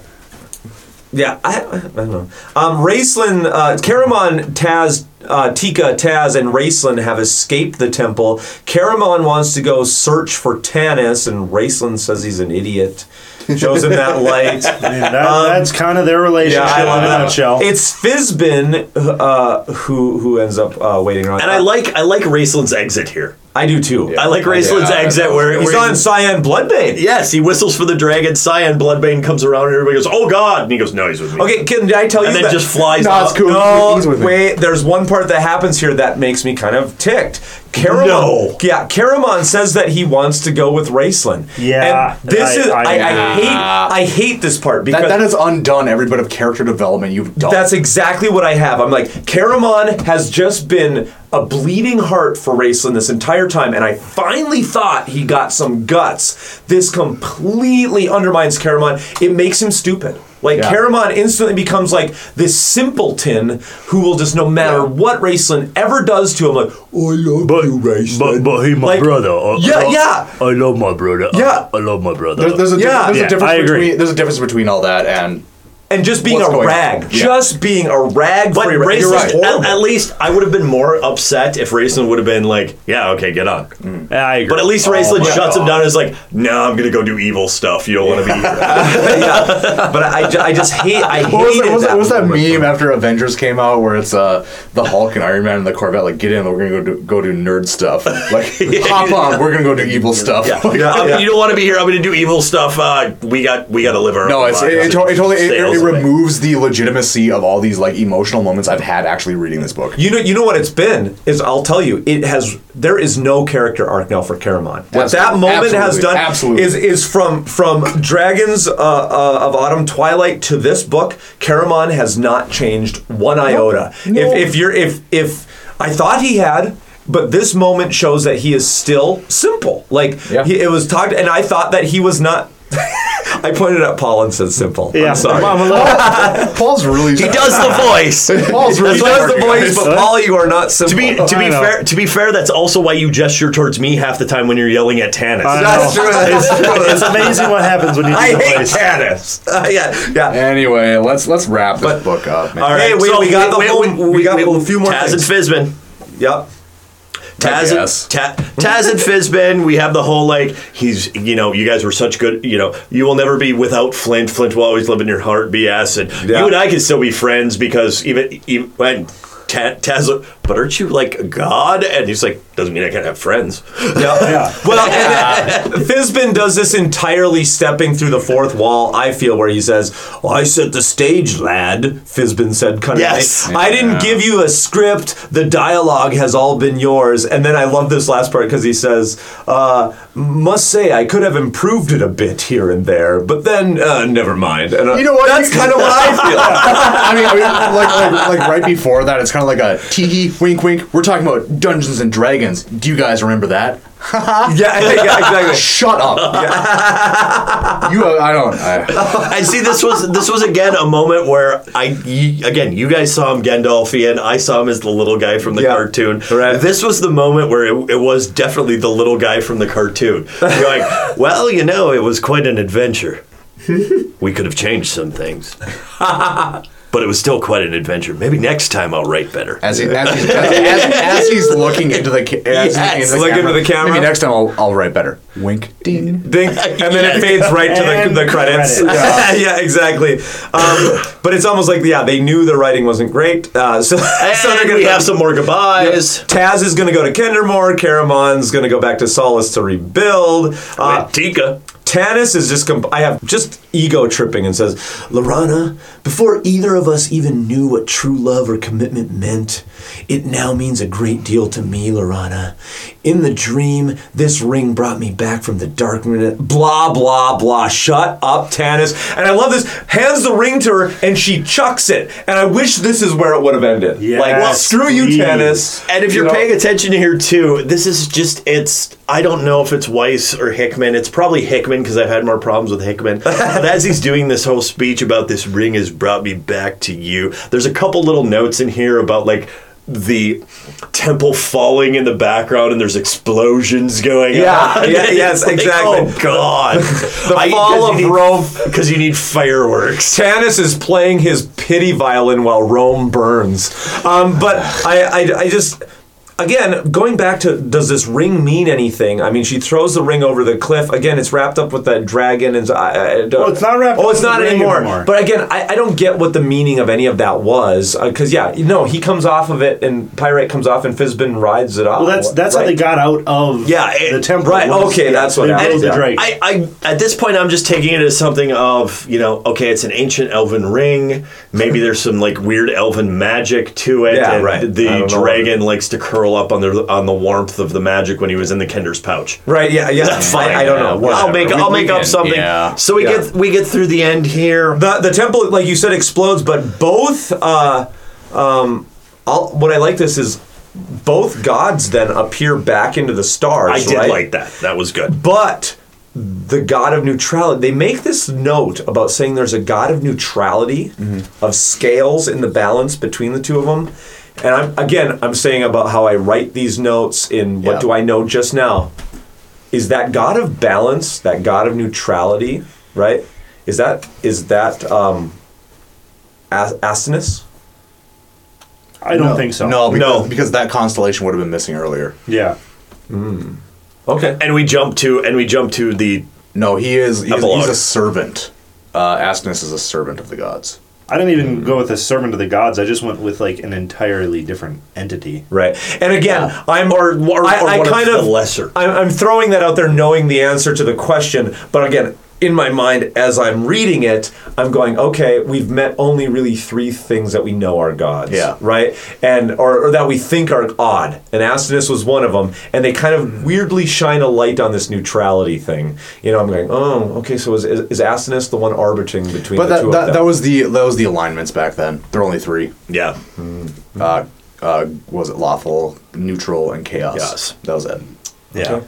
All right, so we get through all this. We jump into the homecoming. Palanthas, Raistlin approaches the Tower of High Sorcery. He pulls down the tatters of this robe, which I guess is still in existence after 300 years again. Magic. And the only one who knows he's there is Astinius. A wraith appears to go, hey. I kind of like this yeah. I don't mind this wraith thing. I just like Clav's description of it. That's Wraith says, hey. I mean, it's evil and cool. I mean, I don't know. It's evil. Okay. He's evil, but he's cool. It's evil and cool. I mean, I don't know. And of course, what would a Dragonlance novel be without ending on a poem called Raistlin's Farewell? My notes just say, a poem from Raistlin to Caramon. I tried. I failed. Listeners, explain this poem. Yeah, I don't. Why would Raistlin write a poem? Okay, I'm even gonna go. Okay, so we know that Raistlin and Caramon are the two strongest characters in this. You're gonna end on a poem, I guess, arbitrarily written from Raistlin to Caramon. This poem, it should be heartfelt, I guess. This makes no sense. I don't even know what this poem is about. And so we get here. We've had 2 songs that we actually kind of enjoyed. Yep. So we need to throw one on the end that we just go, what? But you look at, I read that last stanza, and it kind of was it almost felt to me like Weiss or Hickman or whoever wrote, or Michael McDonald, whoever. Michael Williams. Michael Williams. Michael Williams was trying to do this little like weird Midsummer Night's Dream pan thing at the end of this whole like, if these spirits here have offended, think of us and we are amended. You know, this whole like, well, if you don't understand, then ask Tanis, because Tanis will explain it all to you. Of course, Tanis will explain it. Okay, you know what? I again, and I got to go with just. Oh boy, this is so tough because when we started this podcast, I've always wanted to get authors on here eventually. We are never getting Michael Williams on here. That's okay. But I'm a B-man. The pretension of this, like a lot of this stuff has just been so pretentious. I mean, we got a guy with a literature degree. All of us are in the realm of education, and here we end up. What he says at the end, I just can't take it. He says, "I tried to sound Shakespearean here, but ended up more like Browning." Oh, okay, I can see that. What? That's pretension of the worst. No, it's. This is not Browning. It's what? He's sounding more like Browning. It's going from the aspect of I wanted to write a comic book like Stan Lee, and I wanted to have illustrations like Jack Kirby. And I ended up with a kindergartner's drawing. Okay, yeah, because he says Browning, Mr., not Mrs., is what he said. But yeah, oh man, when I read that, I'm like, hey, at least he admits that he was trying to shoot for something great and really fell far from it. He does do that. That's really how I would read that. He does do that through a lot of the annotations, kind of claiming that his poetry isn't great. I do kind of have that feeling, kind of stepping outside the world, that you got Weiss and Hickman who were like working for TSR, and they're like, can you guys write? Okay, write. And the one guy was like, I can do poetry, kinda. Hey, I just recorded a rap EP. So we get to the end here. Yeah. We have Raistlin's song. Raistlin is summed up that, I'm out to do bad things because darkness is cool. As the book ends. Huzzah. Yeah, we're here. I mean, like, as negative as I've been towards the end of this, I'm kind of sad to be here. We're at the end of Volume 3 of the original Dragonlance trilogy here. Wow. The end of Dragons of Spring Dawning. Let's go around the round table here. Let's talk about our final thoughts, do some final ratings for this Volume 3, Dragons of Spring Dawning. Paul, where are you sitting, my friend? Wow. So, the final book. It's a little bittersweet. This is my last book for a little while. And honestly, once again, I'm going to be that person that Dragonlance fans will probably agree with, because you're fans of it, and so am I.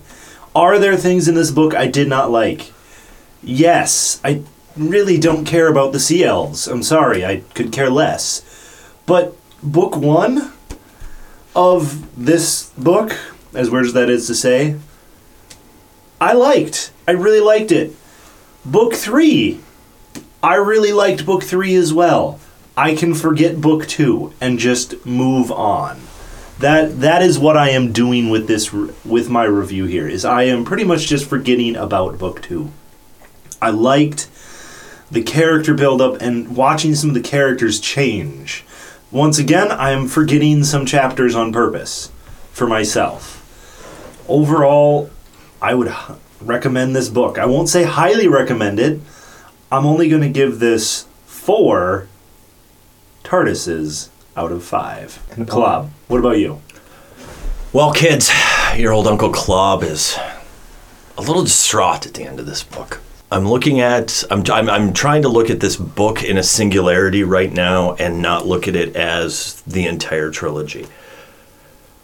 Spring Dawning, there were parts here that I was into. I absolutely loved. As we talked about at the end of Winter Night, there were things there that I loved, things that I hated, things that I didn't want to go through. I keep coming back to the fact that this is a Dungeons and Dragons book.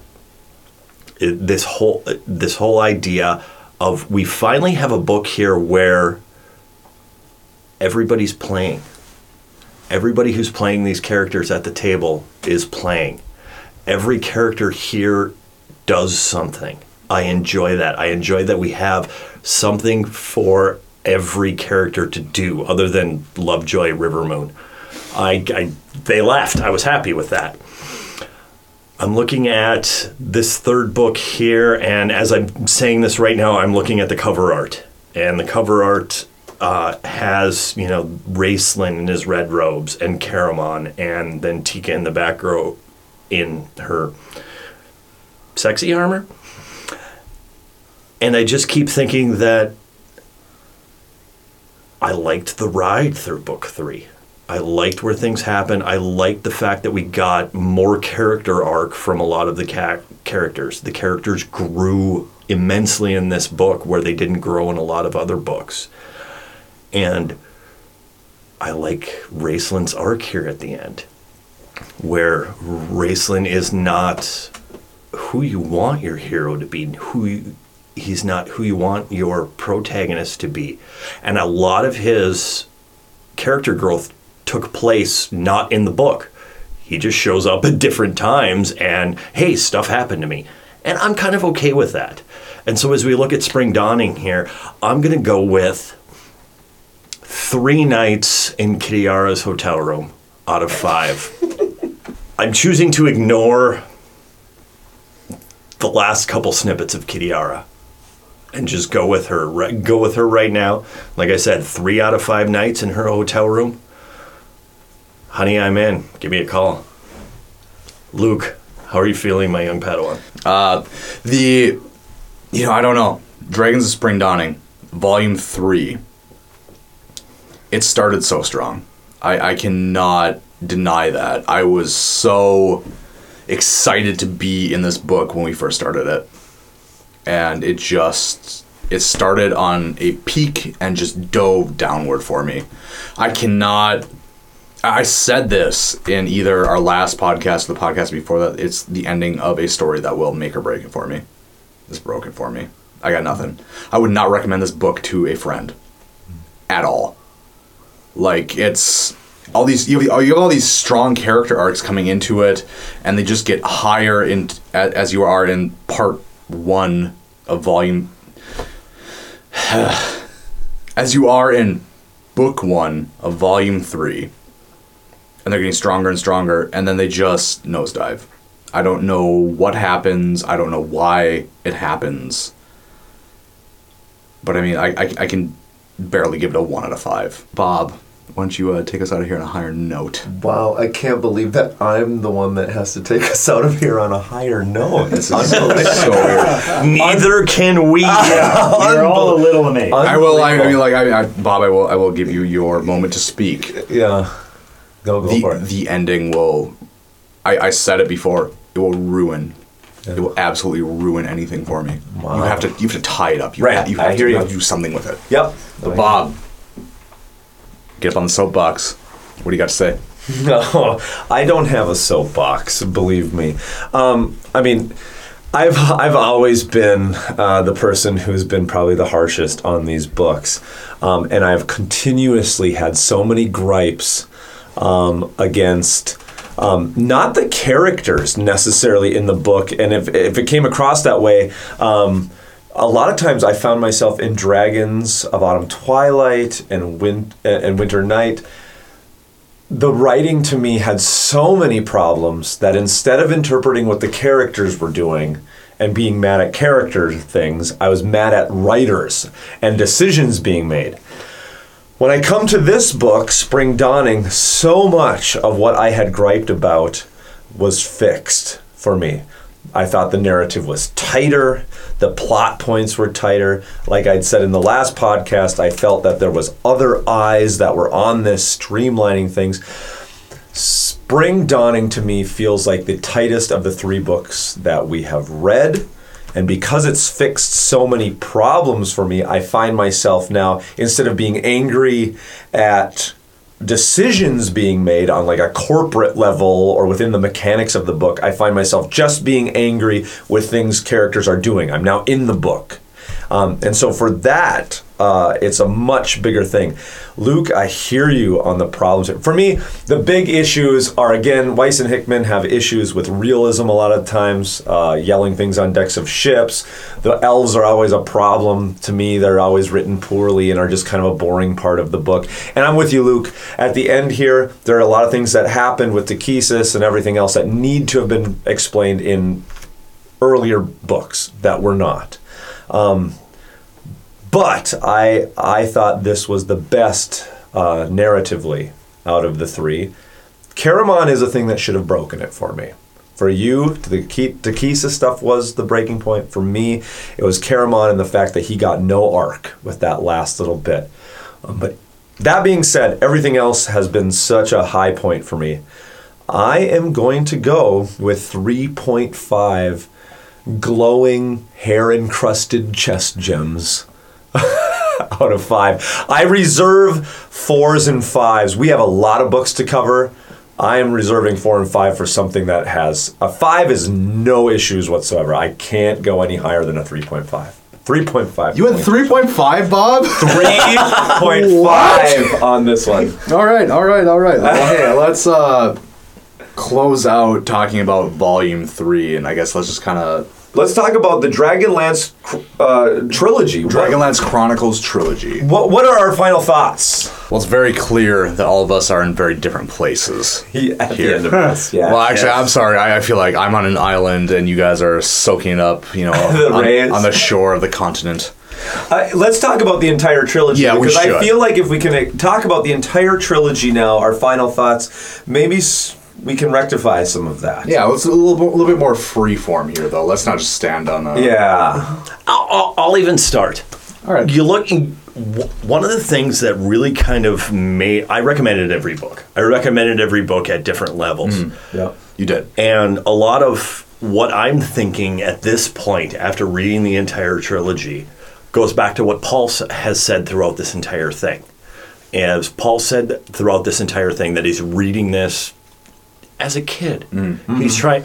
I have a 10-year-old. Mm-hmm. I'm actually really excited for next year when he gets into 6th grade, and I feel he can handle some of the boot scenes and some of the other things. Right. Exactly. Yep. To give him this, because he loves fantasy. He loves Rick Riordan. He loves J.K. Rowling. He's loved all of that stuff that he's gone through. I'm actually really excited to give him this. Yeah. Right. And I think that's really where like this group comes together. Right. I don't have any kids. That you know of. No, sir. I do not have any kids. No. It's a different perspective. I watch movies because I want to watch movies. I read books because I want to read books, except for when I'm doing a podcast. Paul, you look at books. You tried to like this. Yeah, right. Is that what I'm getting from you? Absolutely. Yeah. I came into this book honestly with my professional. I'm going to look at this and the whole trilogy. Teacher, the whole trilogy. The entire thing. Sorry, the whole trilogy. I looked at it as, would I recommend this to a student of mine? Yeah, and it was Is there some things that aren't perfect? Yeah, but You know, when you're trying to find a book for somebody that might not like reading, maybe this book will do it. That could be it. And actually, to rebound off. So that's what I went with. Yeah, to rebound off of what you just said there. Professionally, I work in technology. Yeah. Ones and zeros, man. Right. And it's even as like a trilogy as a whole. Yeah. Spring Dawning would ruin it for me. Right. I don't know that I could like. God, even I know so many people who play Dungeons and Dragons. I know so many people who would probably like this, but I don't want to put my name on it. Right. I would never. I would never. And I understand where you're coming from on that. And you know, going back to something I said when I was doing the Volume 3 review that I did too. I always try to find the one character, even if it's something I'm not agreeing with, or even if it's something I don't like, whether it's movies or books or anything else, I try to find something to glom onto. I so badly in that first book wanted to glom onto Tanis. Yeah, I did too. Oh, yeah. I remember even kind of backing Tanis and kind of being against Raceland, and boy, has that's exactly that was what I said at the end of the last episode. I want to know what Tanis does. Yeah. And I'm like, I don't care because you ruined it. Yeah, yeah. But I look at these things, and even if it's something that I don't agree with or I don't necessarily like, I always try to, whether it's the book, the movie, the comic book, anything like that, I always try to glom on to that character. And I wanted to glom onto Tanis, like I said, and I really, I wanted Tanis to be my Aragorn. Yeah. I wanted Tanis to be my Strider from Lord of the Rings. Yeah, I did too. And I think that's what they're going for. I honestly think that's what they went for. I remember backing up Tanis. Like being, I like Tanis, I don't like Raceland. Oh man, how does the tide turn? Wow, has the tide turned? And I don't. Did you ever like Tanis? I don't know that you did. I don't know that I think in the beginning of this I did. You wanted to. I wanted to because we all did. We thought he was our hero. They were set up as the archetypes. And I'm like, okay, this is our leader, and he's a half elf and he's old, and this is going to be the Strider. Exactly what you said.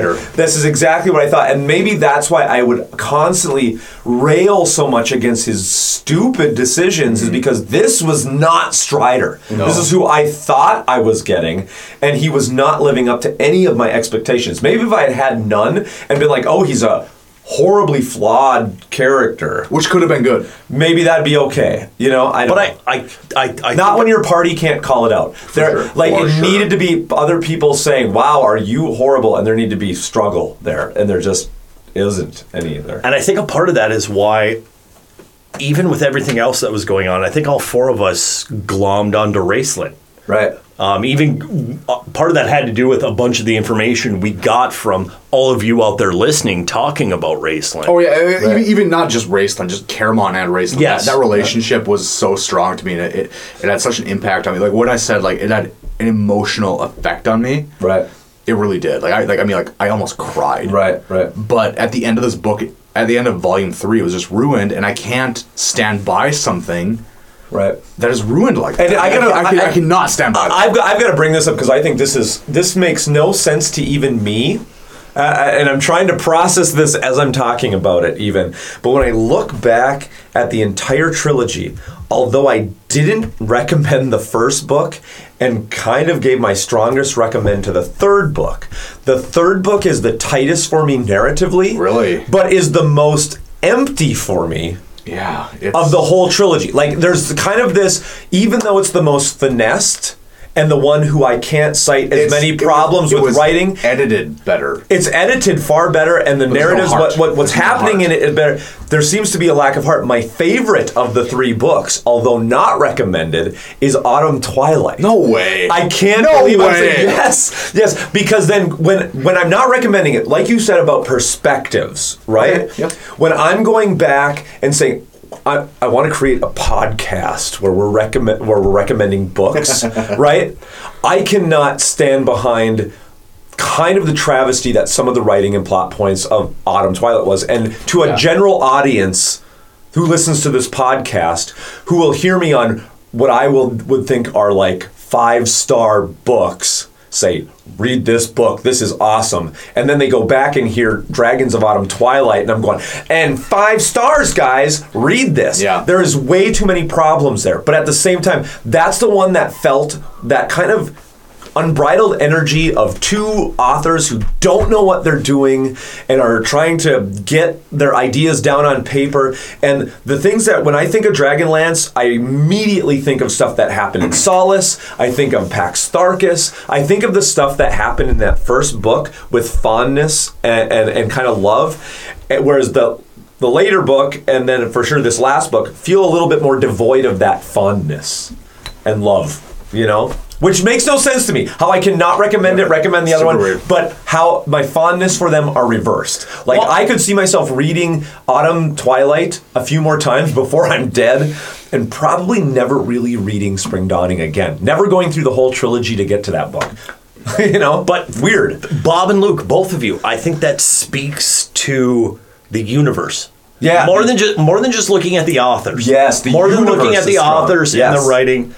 The universe has such depth, and the universe and appeal. Yeah, and we're fans of the universe, and we're fans of being there in any of this, you know, sword and boot and armor stuff. We want to believe, right? And that, I think, speaks to a lot of our criticisms. Yes, is that we are so impassioned that we want to believe. And we want to understand. And that's why when we got to the end with Raistlin, I really had this Mordo feel for him from the old Doctor Strange comics, where he was part of the hero group for a while, and then he's railed against everything because he doesn't believe in it anymore. And so I like the fact that we get to the end of this, and really, who should we be following? Which is who the Dragonlance community out there, where you guys told us from the beginning, was screw everybody else. Watch Raistlin. Right. It's amazing to me, even thinking back to my original comments on the first book, where I'm kind of railing against Raistlin and going, I don't understand why the community likes this guy so much. Now I get it. You see it. Every besides Lorana, a lot of these are pretty weak characters. They don't have a lot of. I mean, Goldmoon, Riverwind, they're pregnant off somewhere. They've never been strong. But you know, good. They should have left a long time ago. Exactly. So I mean, Raistlin. At the end of all this, Raistlin, Caramon, those are the two people that are the strongest. And they get such a misservice at the end. They do. Oh, that I really can't articulate enough what a horrible decision. Just that last line. Yes. One line for Caramon just ruins everything. And had they not had that line and just had Raistlin leave. If they would have flipped it and had Caramon saying, like, go, you know, like finally stand up to his brother and say, you go and be this magician. I have her. Yeah, I have Tika. You are finally strong enough. I don't have to take care of you anymore. Yes. And that was a thing too. That would have been so good. Yeah. Now that you say that would have been so good. That is because he was just like, well, my brother needs me. And then like at the end, that was a thing. Like, I don't need you. Like, for sure. This is not the Sylvanesti dream, and I do not need you. Yeah. And then he just That strength. And then Raistlin's like waiting for him. Like, well, let's go, Caramon. Yes. No, I don't need. No, I don't need you anymore. Yes, that would have. That would have completely changed. That would have fixed it all. No, you don't need me. And I think Luke, that would have changed. Yes. Sorry, do that again. No, you don't need me. There you go. And I think, Luke, that would have maybe not flipped your opinion, but at least would have. It was a big problem for me at the end of this book.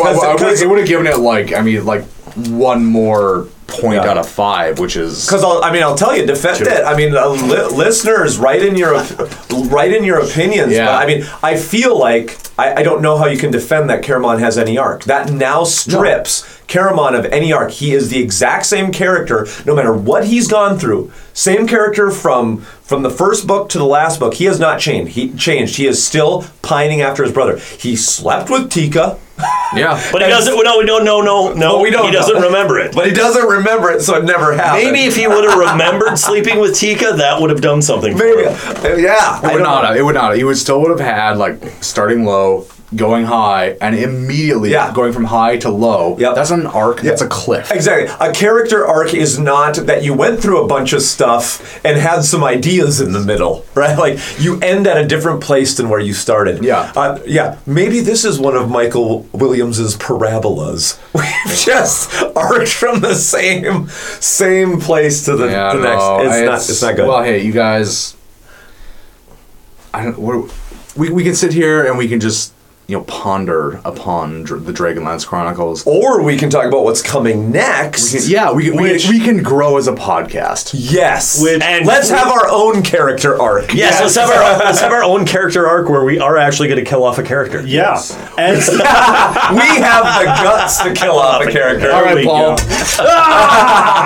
All right. No, I will say I am really looking forward to listening now. I've been on the side where I'm still waiting for you to like the Facebook page, Paul. Have I not liked the Facebook page? No, you haven't. Right, I will have to. You're not a big social media guy. I won't fault you for that. All right. Well, I will have to like the Facebook page now that I'm no longer on the podcast for a little while. So, I'm looking forward to reading Red Rising and listening to the review. I have not read it yet. Yeah. I have no information about Red Rising yet. I know. Yeah, I'm kind of the as Bob was our shepherd into the Dragonlance Chronicles world. I am the shepherd into the Red Rising world. Yes. So, listeners, I am right there with you guys for the next 3 episodes. I believe. Yeah, there was.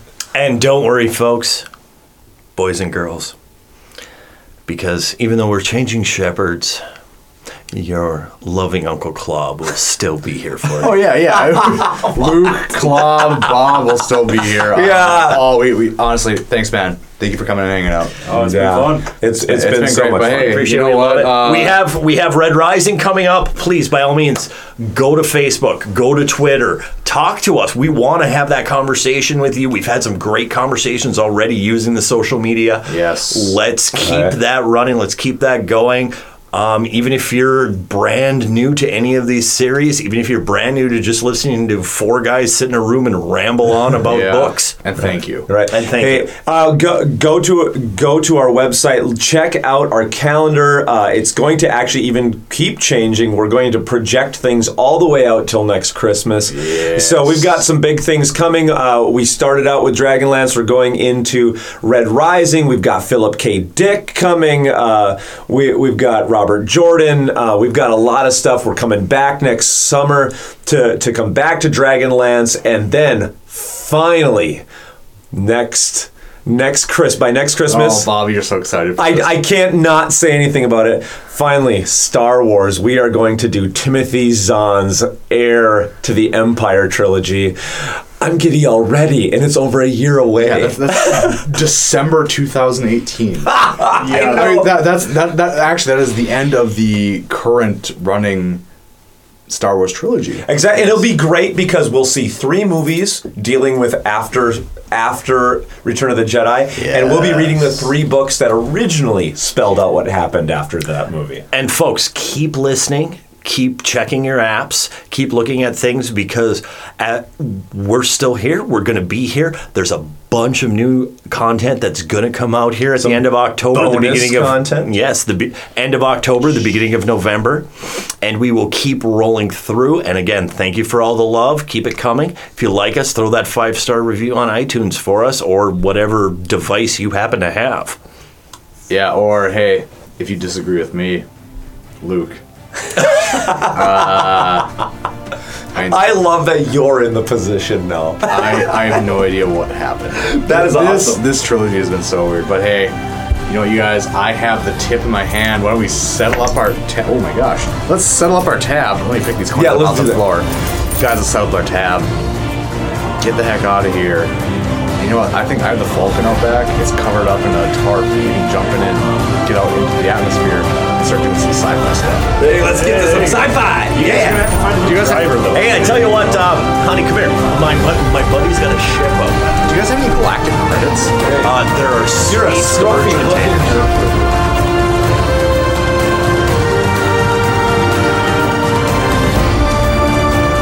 Thank you for listening to this episode of Dungeons and Dweebs. There's even more adventuring to be had at our website, dungeonsanddweebs.com. We would love to hear from you. You can email us at dungeonsanddweebspodcast@gmail.com. You can also find Dungeons and Dweebs on Facebook, Twitter, and YouTube. Find all those links at dungeonsanddweebs.com. If you enjoyed the podcast, please help spread the word by leaving us a 5-star review on iTunes. The music for Dungeons and Dweebs is Fatal Fight by Royalty Free Kings and can be found on their website, royaltyfreekings.com. Dungeons and Dweebs is a Tim Gilbert media production. Copyright 2017. All rights reserved. And no part of this show can be reproduced, repurposed, or redistributed without the express written permission of Tim Gilbert Media.